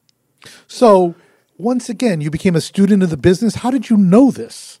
When I would be doing PR for anybody from like Johnny Tillotson or Brian Hyland or Sam Cooke and Little Richard, I wanted to meet the managers, man. Right. Because they would travel with the acts, and you just... America was it for me from Saul Bass, the posters for those awful Otto Preminger films. The posters were better than the films. And, anything, ammunition and the knowledge that comes in, or the instinct that gets developed by studying these things. You don't actually have to look at a book and read it and get what's in the book. You just have to hold it And well, this is very well articulated. This is what people don't understand. They go to music schools. They think they can learn it. It's more about your sensibility matched with a passion and eyes wide open. You can feel something. Especially all the greats in the music business are not educated people. They're people who operate on feel. right. So in any event, you make a deal with the Stones. Yes. And how long is that deal supposed to run? 3 or 5 years. 3 or 5 years. And you have a lawyer who, or No. Eric Easton, No. just takes out the usual piece of Take paper. out a piece of paper, man. You know. And they say they're in. And, okay, and you say you're going to make them, and what is the next step? The next step is that a pub called the Weatherby Arms, they used to rehearse. And I just said to him, hey, listen, pick out the 5 things that you think are the most commercial. Play them to me, and then we'll pick 3, and we'll go and record them. And so there was Come On, which was a Chuck Berry B-side, Willie Dixon Thing, I Want to Be Loved, and I can't remember the third thing. Okay. And so we went to Olympic Studios, which at that time was near Marble Arch, and it was a 4-track studio. And With whose money? Eric's? yeah. Okay.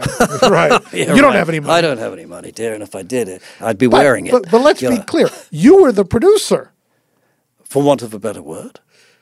Okay. Well, what would you consider your role to be at those? Oh, no, I do consider I am the only one. If they had gone through the system where, as you know from the pictures you've seen from Abbey Road, everybody gets what they deserve. The Beatles got what they should have.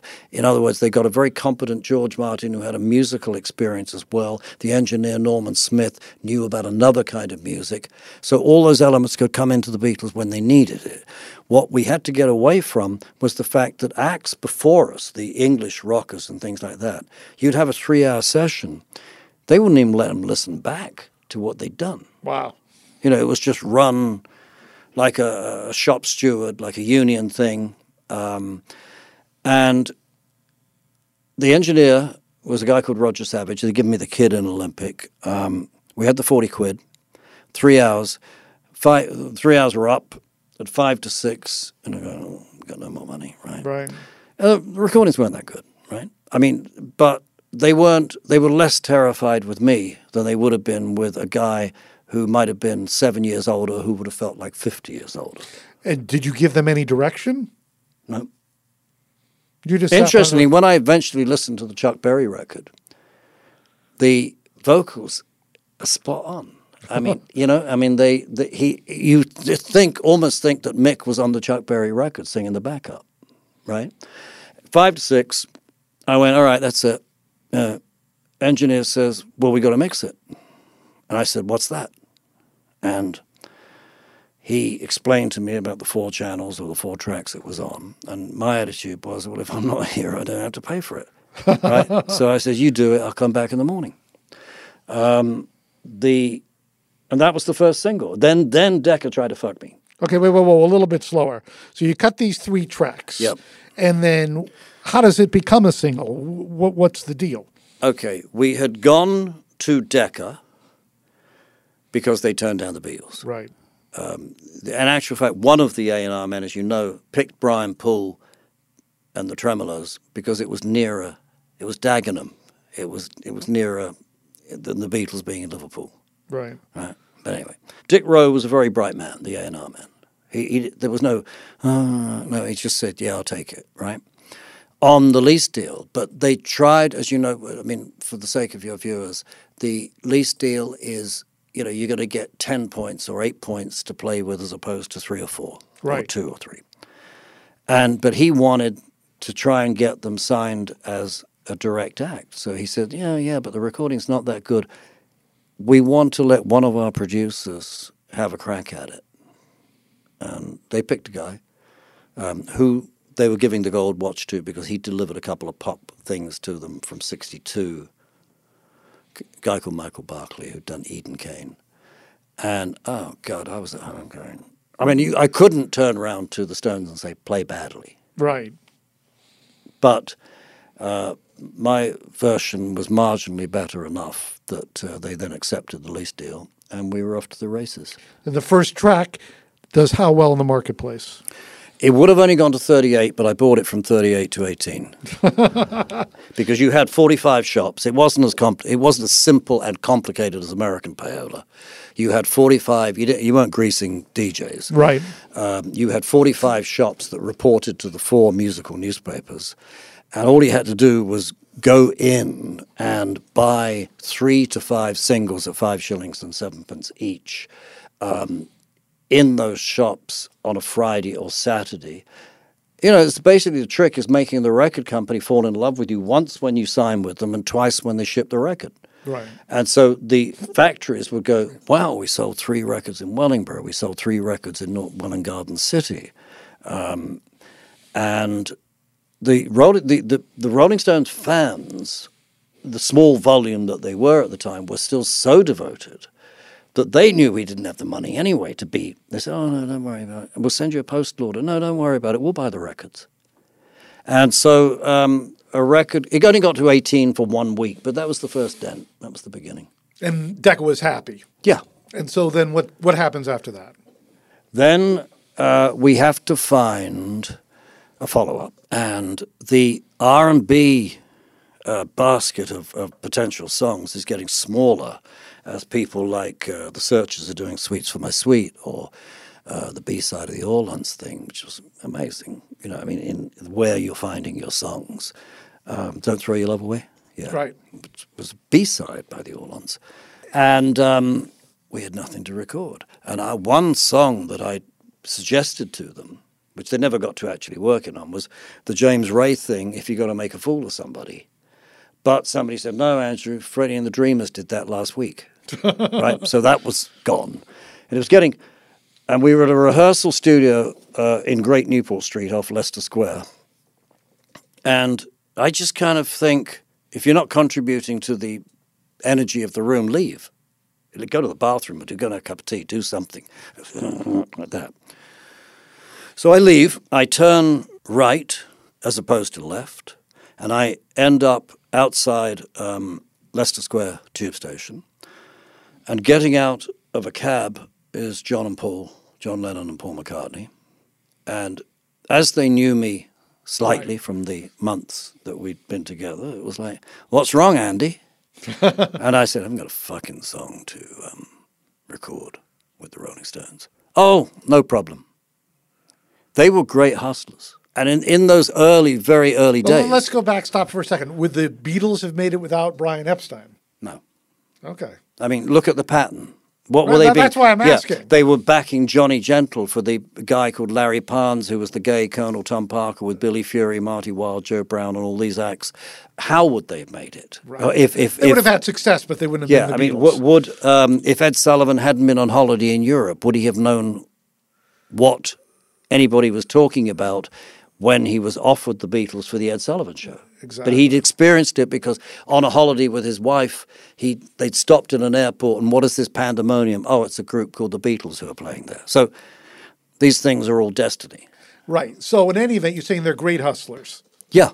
But hustlers for what? It's like, as we were still getting out of the trap that had been set for us by losing or winning World War II, the future, if you weren't part of the elite anyway, right?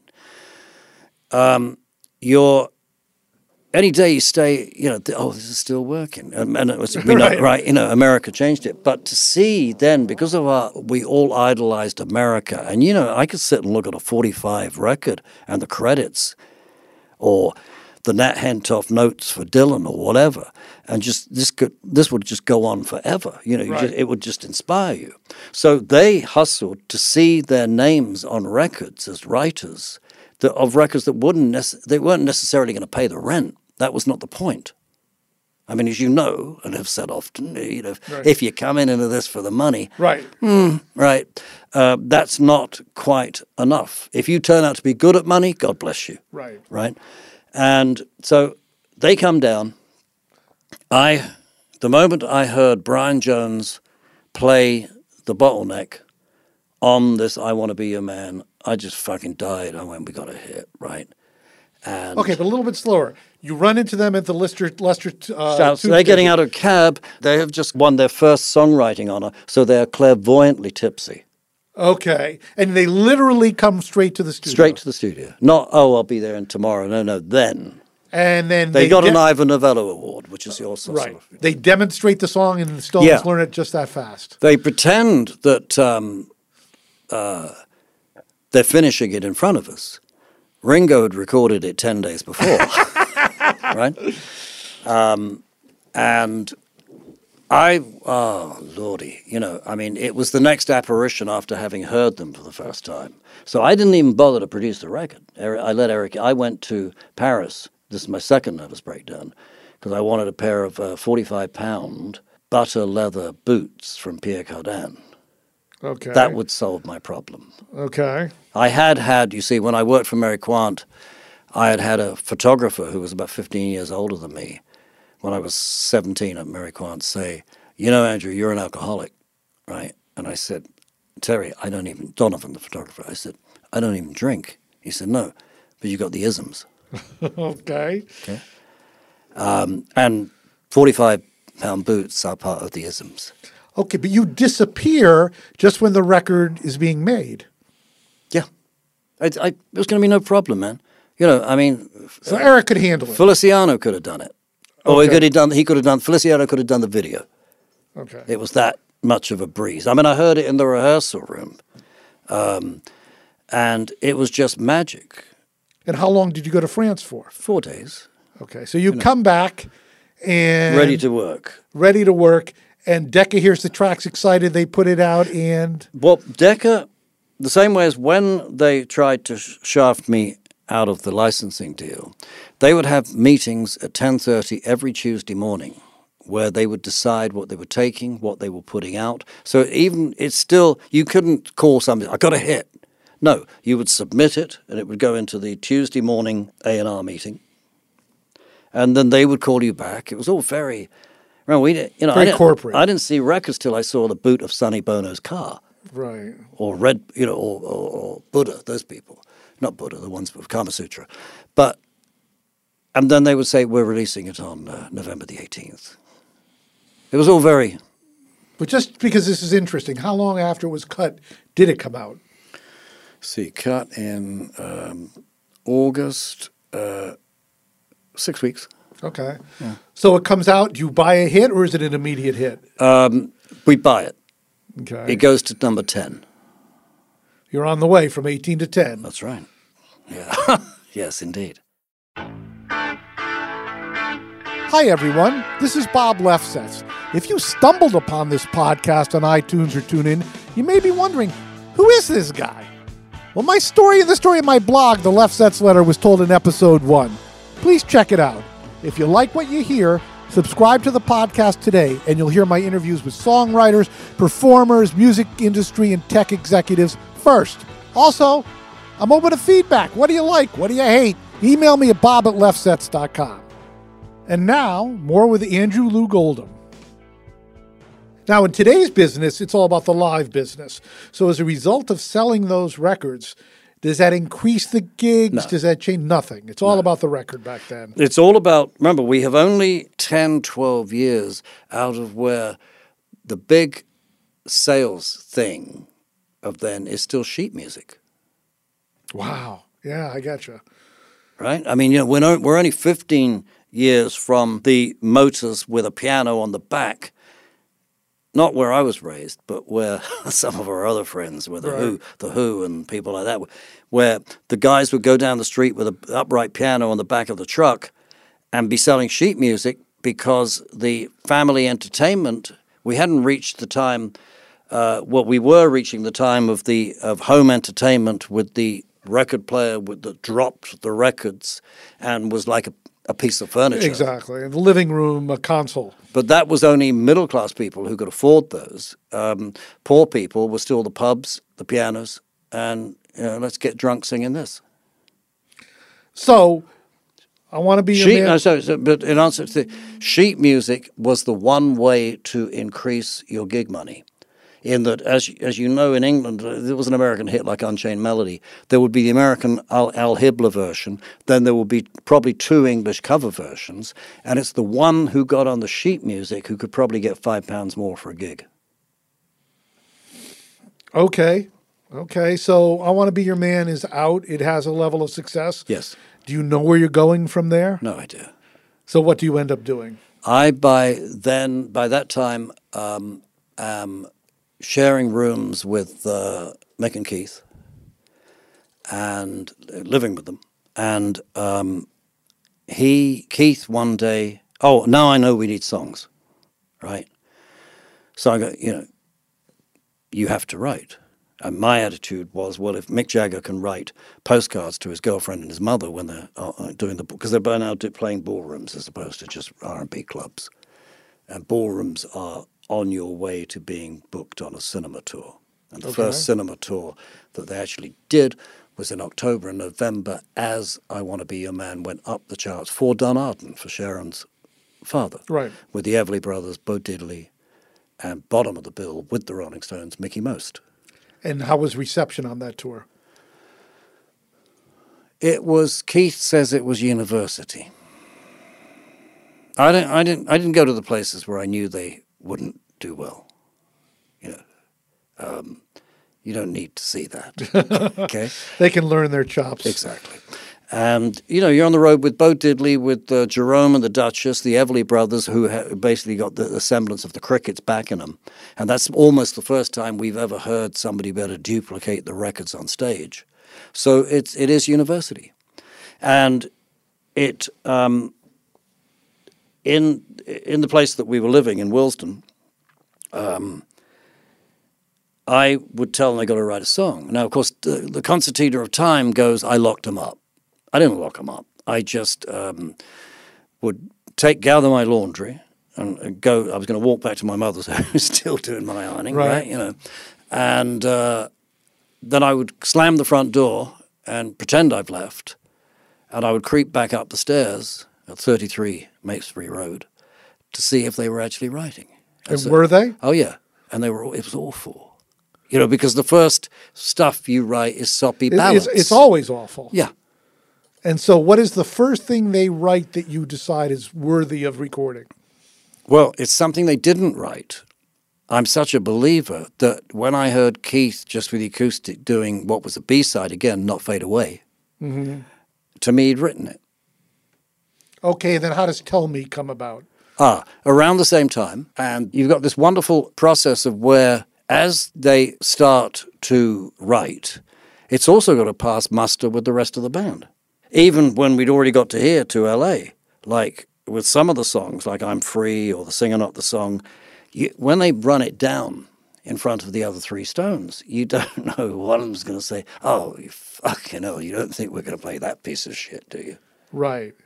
But staying with Tell Me for a second, that was the song that closed me, not Fade Away. It's fucking great. Right. I remember them being on some New York TV show. Clay Cole? Yes, that's exactly what it was. with Bill Wyman, with the guitar, the bass almost vertical, etc. So, and you know why he did that? No. So he could stand on stage and, as he wasn't moving, call out his room numbers, mouth his room number. I'm just stunned. For those people who don't know, he has almost a photographic memory and supposedly has slept with more women than Mick and Keith could even dream of. There you are, right. And what do you think his magic was? It didn't affect me. So the other thing we would be remiss persistence. That's my question. There's certain people you ask enough times, the door opens. You did take Ian Stewart off stage. Yes. Can you walk us through what your thought process was there? How do you know any of the Hurricanes apart from Johnny? No. Okay. 4 with the Beatles and the Shadows, because the prototype of all this is the Cliff Richards backing group in terms of electric bass, right? In terms of the lead guitar, Hank B. Marvin. That's the benchmark. Cliff Richard and the Shadows. The Shadows. Okay. Therefore, why were the Beatles in suits? Because the Shadows were the example. I didn't believe the public could count to 5. But you already had 5. I mean, 6. You had 6. All right, 6. 6, exactly. Thank you, correcting me. Yes, 6 was now putting you in Johnny and the Hurricanes territory. Okay. And apart from that, he looked like William Bendix. or Neville Brand, which was not acceptable. Ironically, 20 years later, if you put a picture of Stu and Morrissey up, it's the same thing. Right. Okay? But when you tell the band this, what do they say? Well, you got this wonderful thing with time that I can now say. I mean, for example, when I Want to Be Your Man came out, there was no, this group was against the Beatles, thing. There was none of that. Right. That's part of Keith's rotation of, Andrew knew that, we were going to be the opposite of the Beatles. No, I didn't. Look at it this way. Can you imagine if I was having to talk to the Rolling Stones and I said, your greatest ability is that you're unlike another group? I mean, what is that saying? That's a negative as opposed to a positive. Exactly. And with Ian Stewart, all I can say is the Stones didn't stop me. Because they were that hungry for success, or that's their identity? I think the real hunger came after America, but probably as a result of Alan Klein, but we can get to that. I don't know. It's like, remember, kids are cruel. It's Lord of the Flies. It's a Dropping wisdom orange, here, yeah, exactly. Right? And so I don't even think you can apply, were they that ambitious, or were they, that. It's just, you don't think when you're that age that I could be like, destroying somebody. That you weren't, because they needed the van. Which he drove.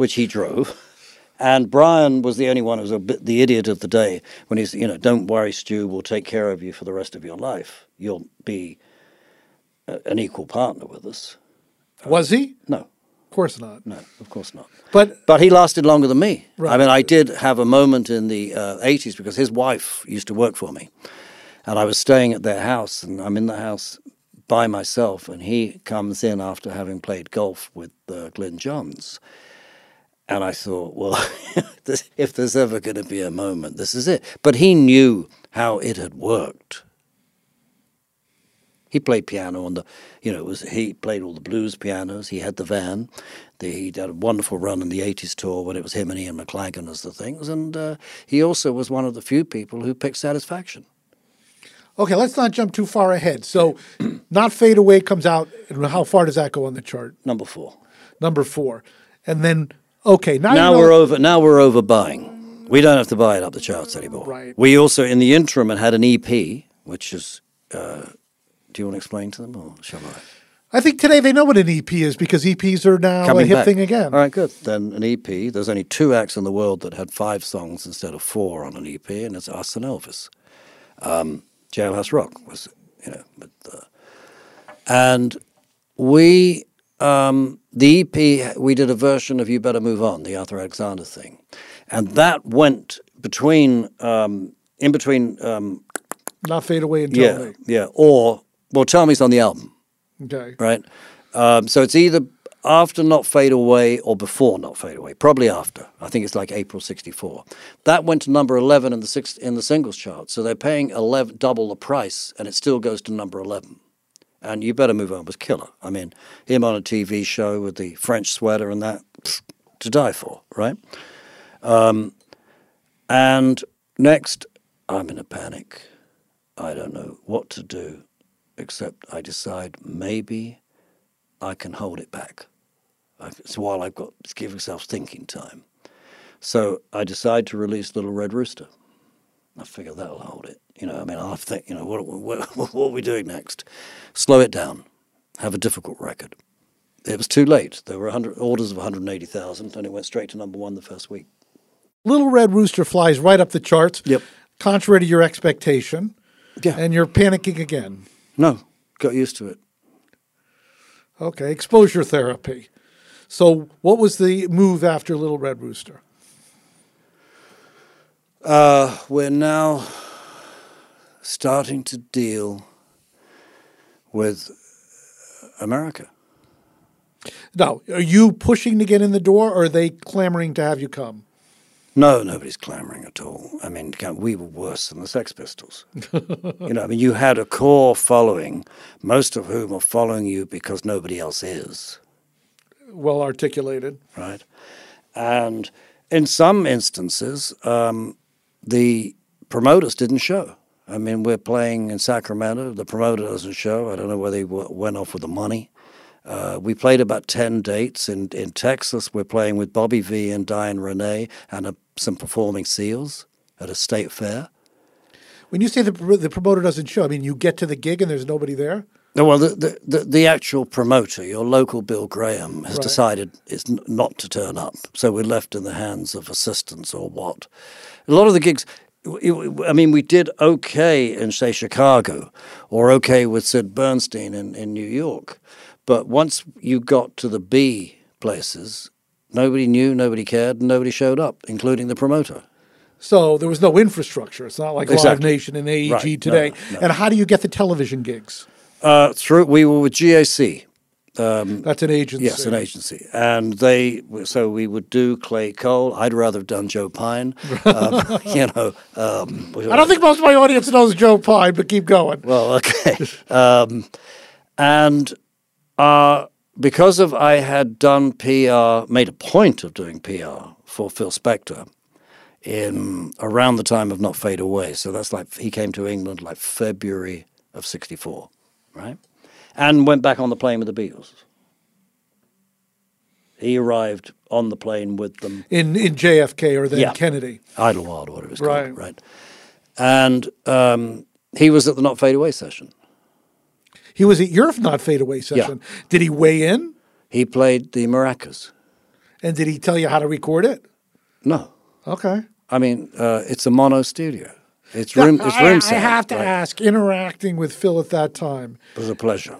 It was a pleasure. Here's the defining time for Phil Spector's life is the article that Tom Wolfe wrote about him. And he then decided that's who he was, and that was the beginning of everything else. I don't really think River Deep Mountain High not going to, he was already nuts. I mean, it went to number 1 in England. You grab what you can. So it only went to number 98 in America. Fuck it. He was just a pleasure. He had a gleam in his eye that I didn't see again until the last Prison picture. Okay. In that, whatever the medication he's on now, it's working. There was a picture out of him. Remember, we weren't there. You mean in his so-called castle? We weren't there when it happened. Right. And you're implying what? I'm implying that the same as Ahmet Ertegun, there's a certain age you stop going out. And you've lost me. All right, well, when you go out at that age, what you're going to end up with is trouble to start with. Well, Ahmet still went out to a good degree. Okay. Yes, he certainly did. And he shouldn't have gone down those final steps at the Beacon and into a room with Keith. Right. Well, okay, we can rewrite history. I mean, we could try to change history, but let's go back. No, I'm not. I just take lessons. No, that's not what I meant. What I'm trying to say is myself. No, that's not. I misspoke. What I mean is, it would be great if he didn't go down those stairs, but he did. He did. Is my point. Yeah. Not that I'm saying that the facts are not correct. Right. What I'm saying, though, okay. Phil was great. I mean, he was giving. He hadn't closed up. Now, when the Stones are on tour in America, is that also when they go into Chess Studios? Gene Pitney was at Not Fade Away too. Really? Yeah. I called Gene. Gene Pitney was in Paris. We had done, Mick and Keith wrote the follow-up to 24 Hours to Tulsa, which was only really a hit. It only went to 56 here. In England, it just went top 10. So that was their first top 10 song as writers. Then came Marianne Faithfull.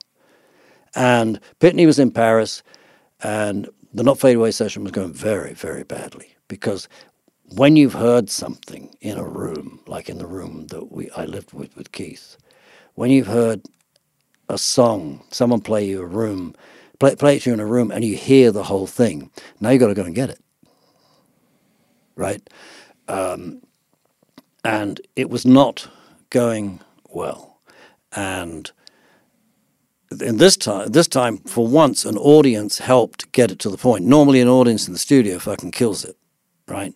So you got Pitney come in with brandy, Phil Spector come in a red corduroy coat, and he played the maracas. Two of the Hollies were there, And Peter Meaden, who, as you know, for 5 minutes was the first manager of The Who before Kit Lambert and Chris Stamp. So there was a cheerleading section in this little room that's about this size. So it's room sound that makes the record.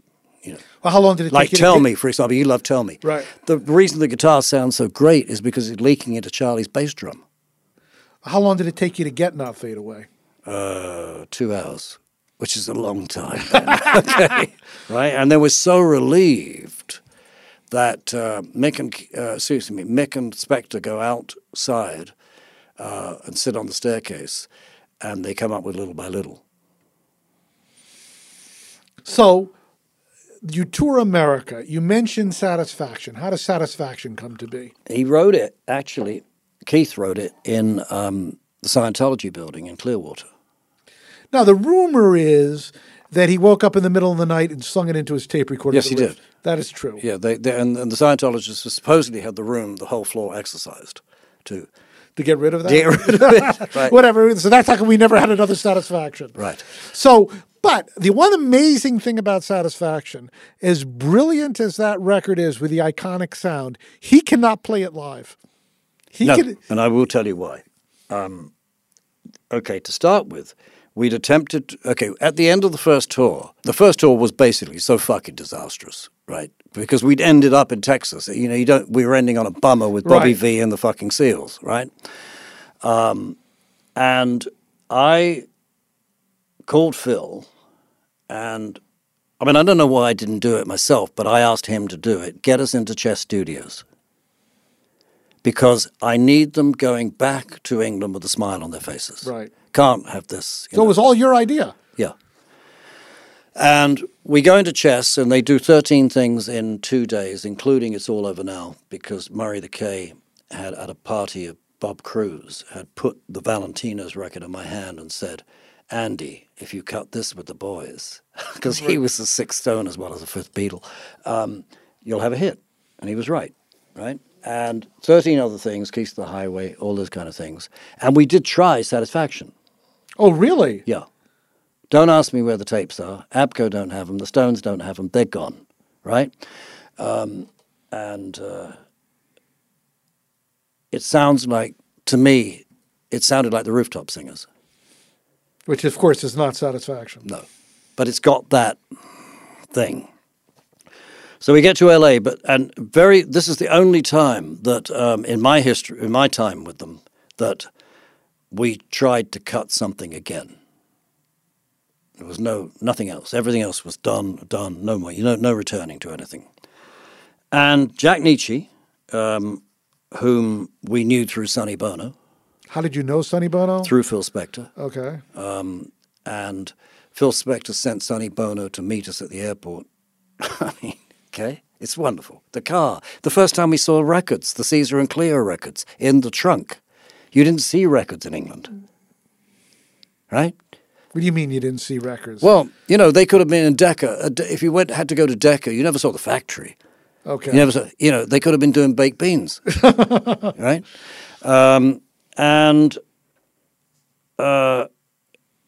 We're in the middle. Most songs got 20 minutes, 40 minutes to take the shape they were going to take.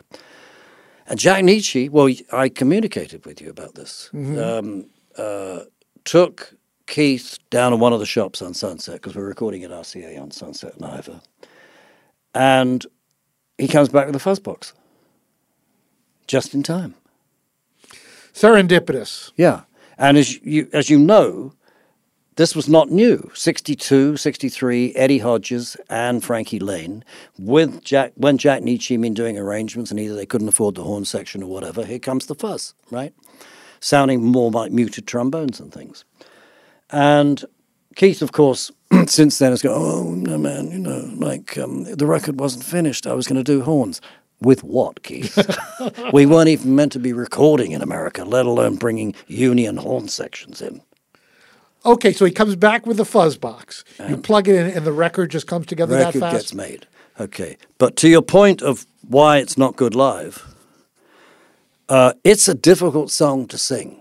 And so what I did was, with Brian and Keith, put in a huge bed of acoustics that gave the voice somewhere to land, that once it had landed, I then took them down from 10 volume down to 3.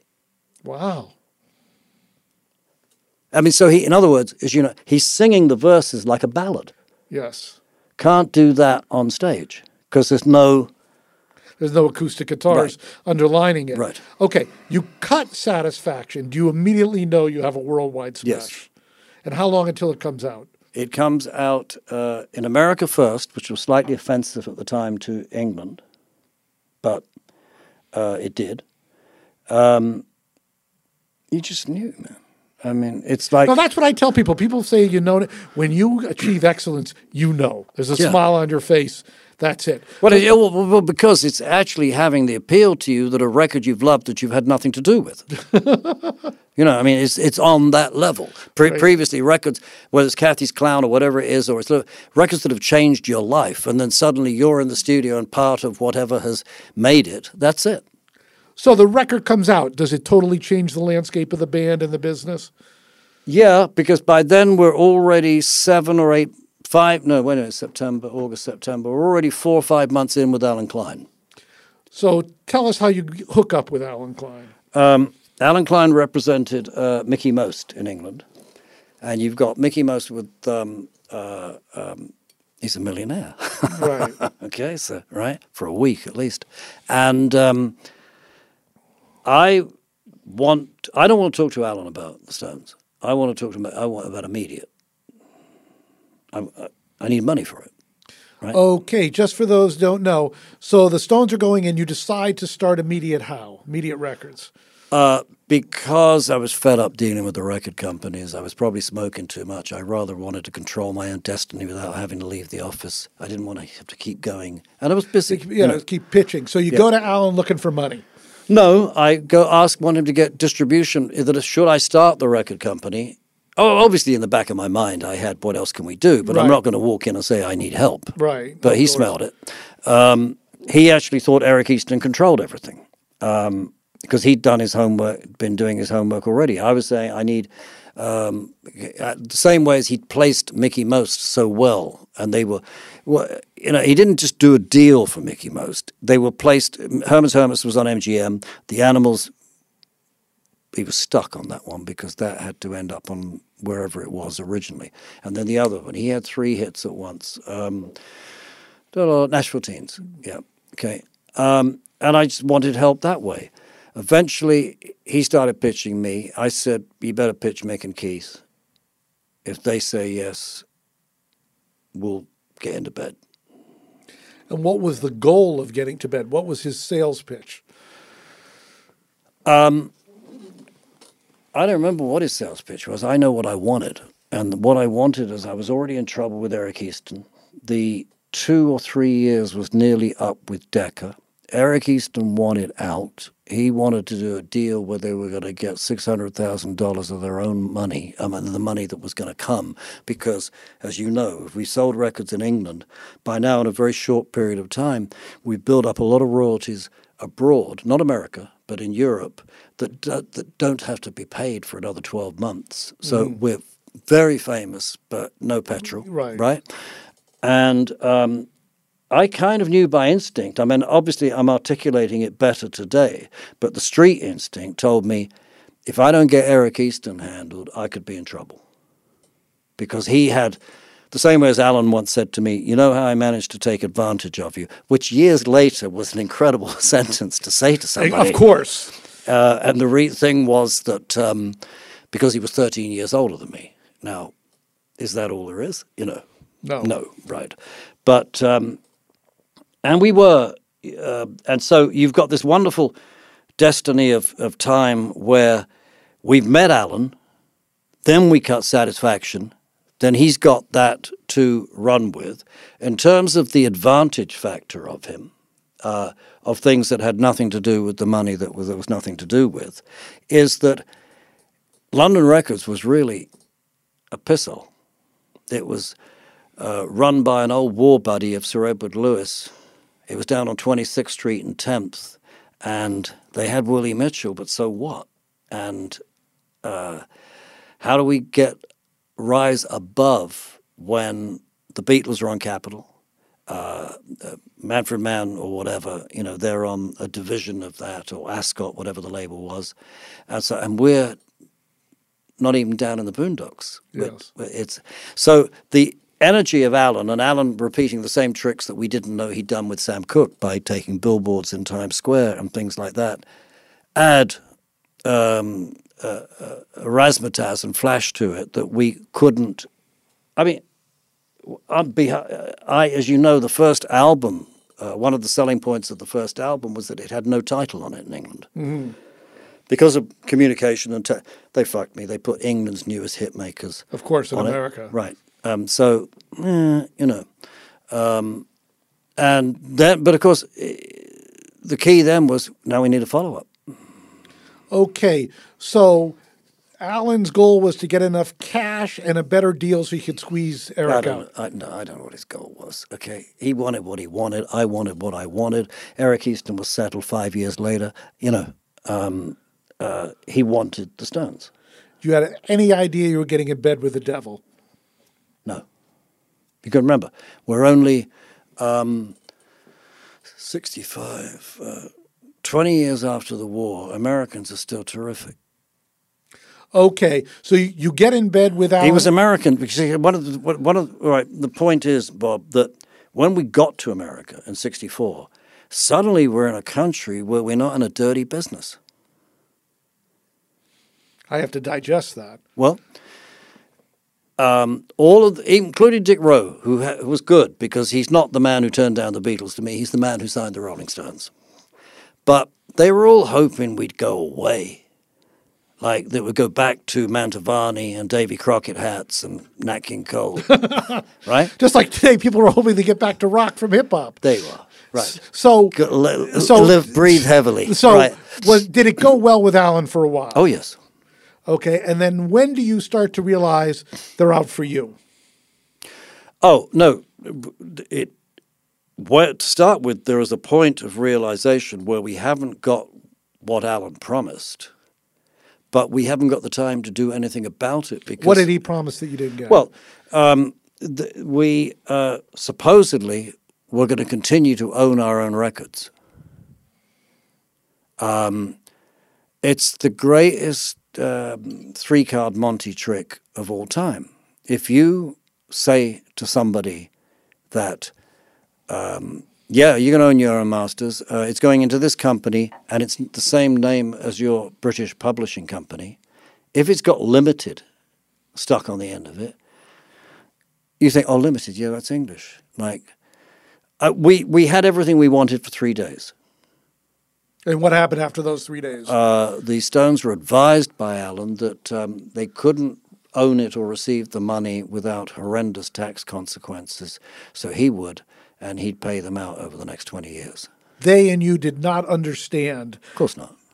This is where, do you know how I managed to take advantage of you? Comes in. Although I heard from his nephew that you had positive words to say about Alan at his funeral. Always, man. If you're stuck with somebody for 50 years and responsible for them putting the food on your table, it'll kill you if you hate them. He was always a very attractive person.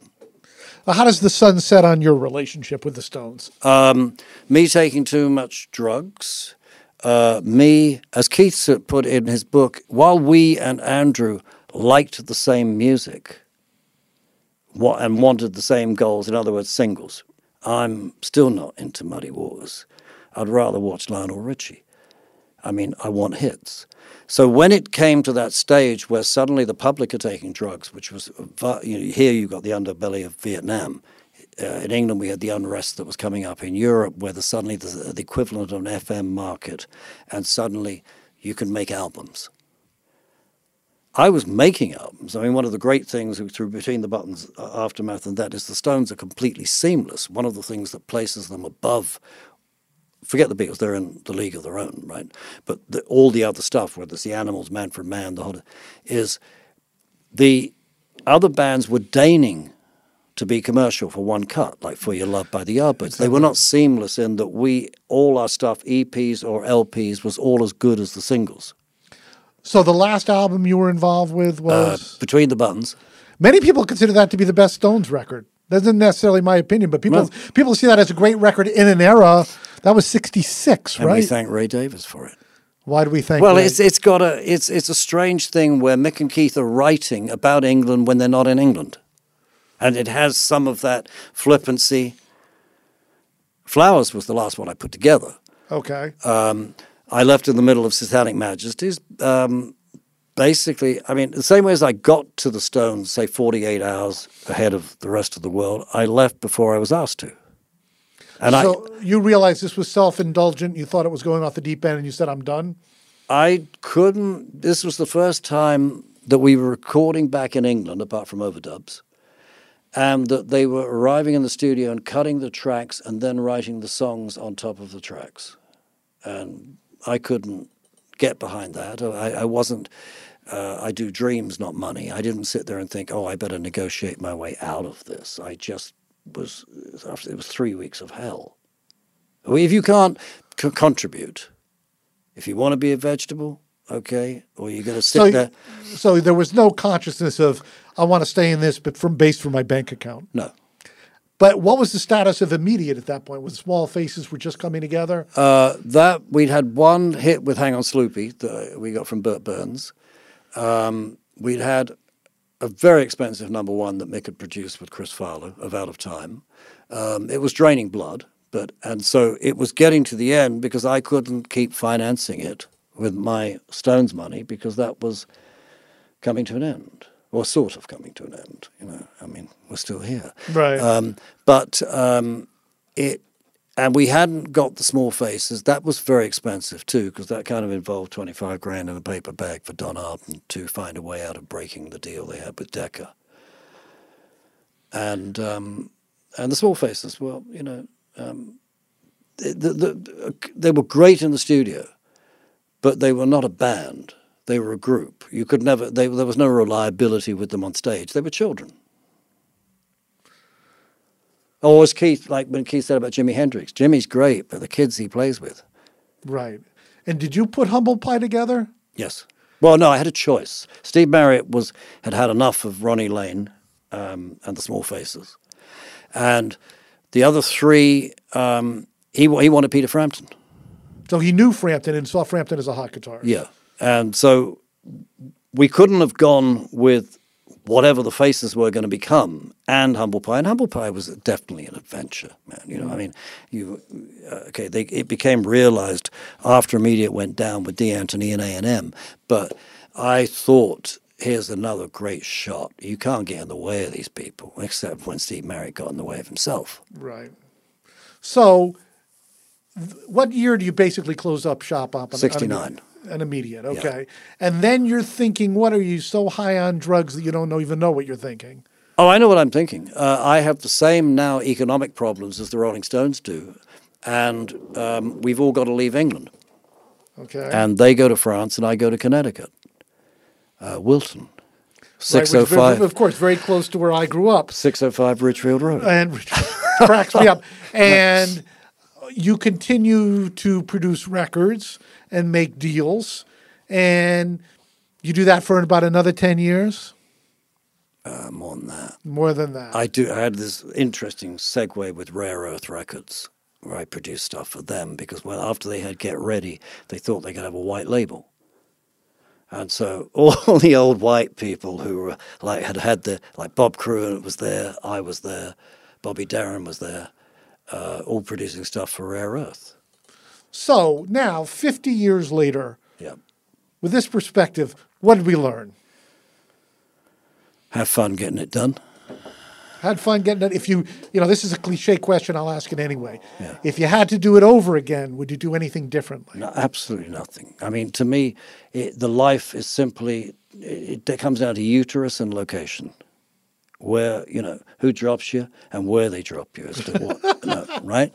I mean, it's simple. You can't, the worst thing you can do is think you were responsible. And in the time you have left, anything you want to achieve? It's only autumn, Bob. It's only autumn. No, I'm not saying it's over. Okay. But any goals, any achievements, any dreams yet unfulfilled? I'm very lucky that, with all due respect to the Stones, once I got over the drug and alcoholism thing, every day is just as exciting as any day was with them, because life brings you that if you fucking embrace it and kiss it.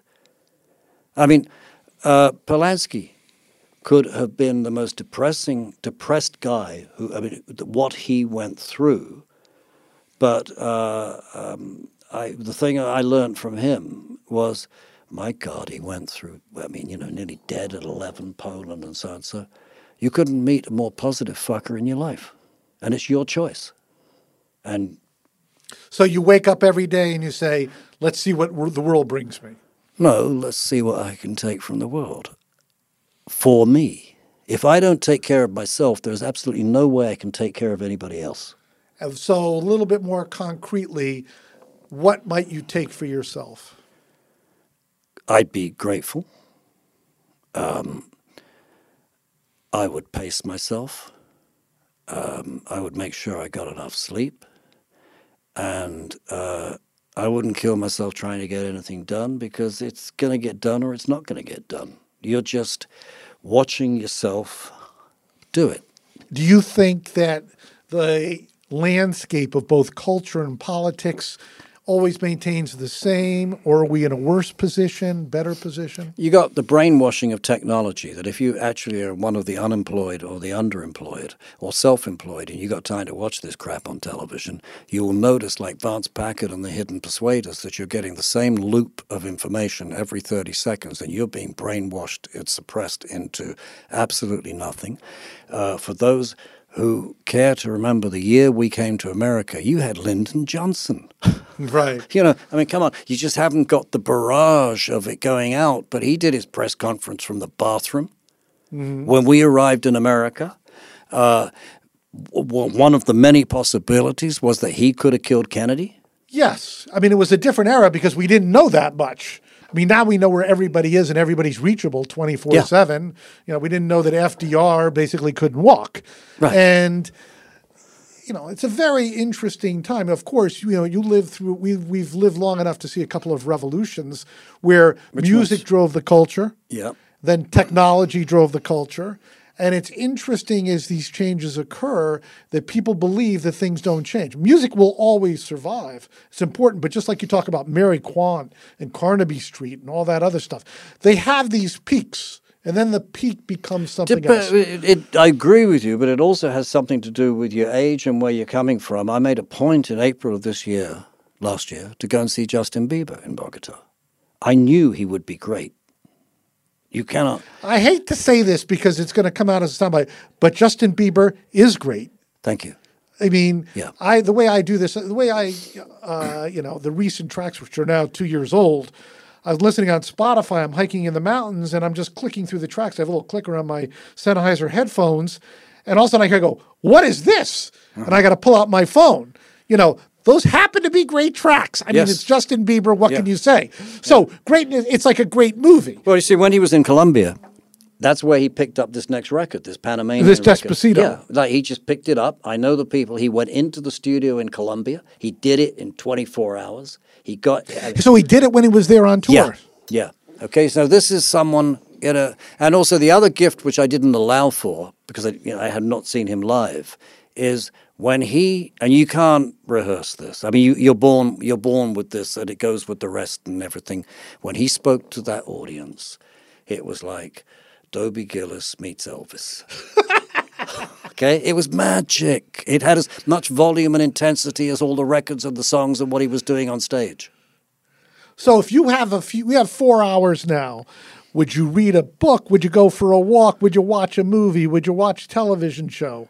Would you listen to music? What? I don't. You don't listen to music? I go to see it. And you don't listen because?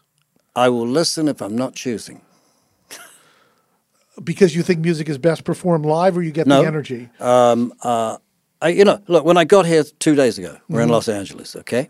It's weird in that my place, I've been coming here since 1964, and it's RCA, and it's Liberty Records, and it's Sunset, it's this, And now all that used to be inside a building. You were creating music, you were making it, you were still outsiders. Now it's wall-to-wall restaurants, everything, and invariably it's some music that I've made or music that I'm familiar with that was made at the time. If I can hear it in a supermarket, I'm going to play it at home. I'm going to be at Rock Hudson showing his old movies. What I come across, I will let in, but the reward is seeing stuff live. And that's a gentleman who lived through it and is still alive. Andrew, so great to have you. We could go on for hours. I mean, we'll have to do it the next time you're in Los Angeles, because we have so much more to talk about, a little deeper into those Stones albums and immediate and your era in Connecticut. Never mind, we didn't even get into the Scientology thing, which is a whole other thing. But thanks so much for being here. Thank you, Bob, and thank you for being so well. Till next time, it's Bob Lefsetz with Andrew Loog Oldham on the Bob Lefsetz podcast.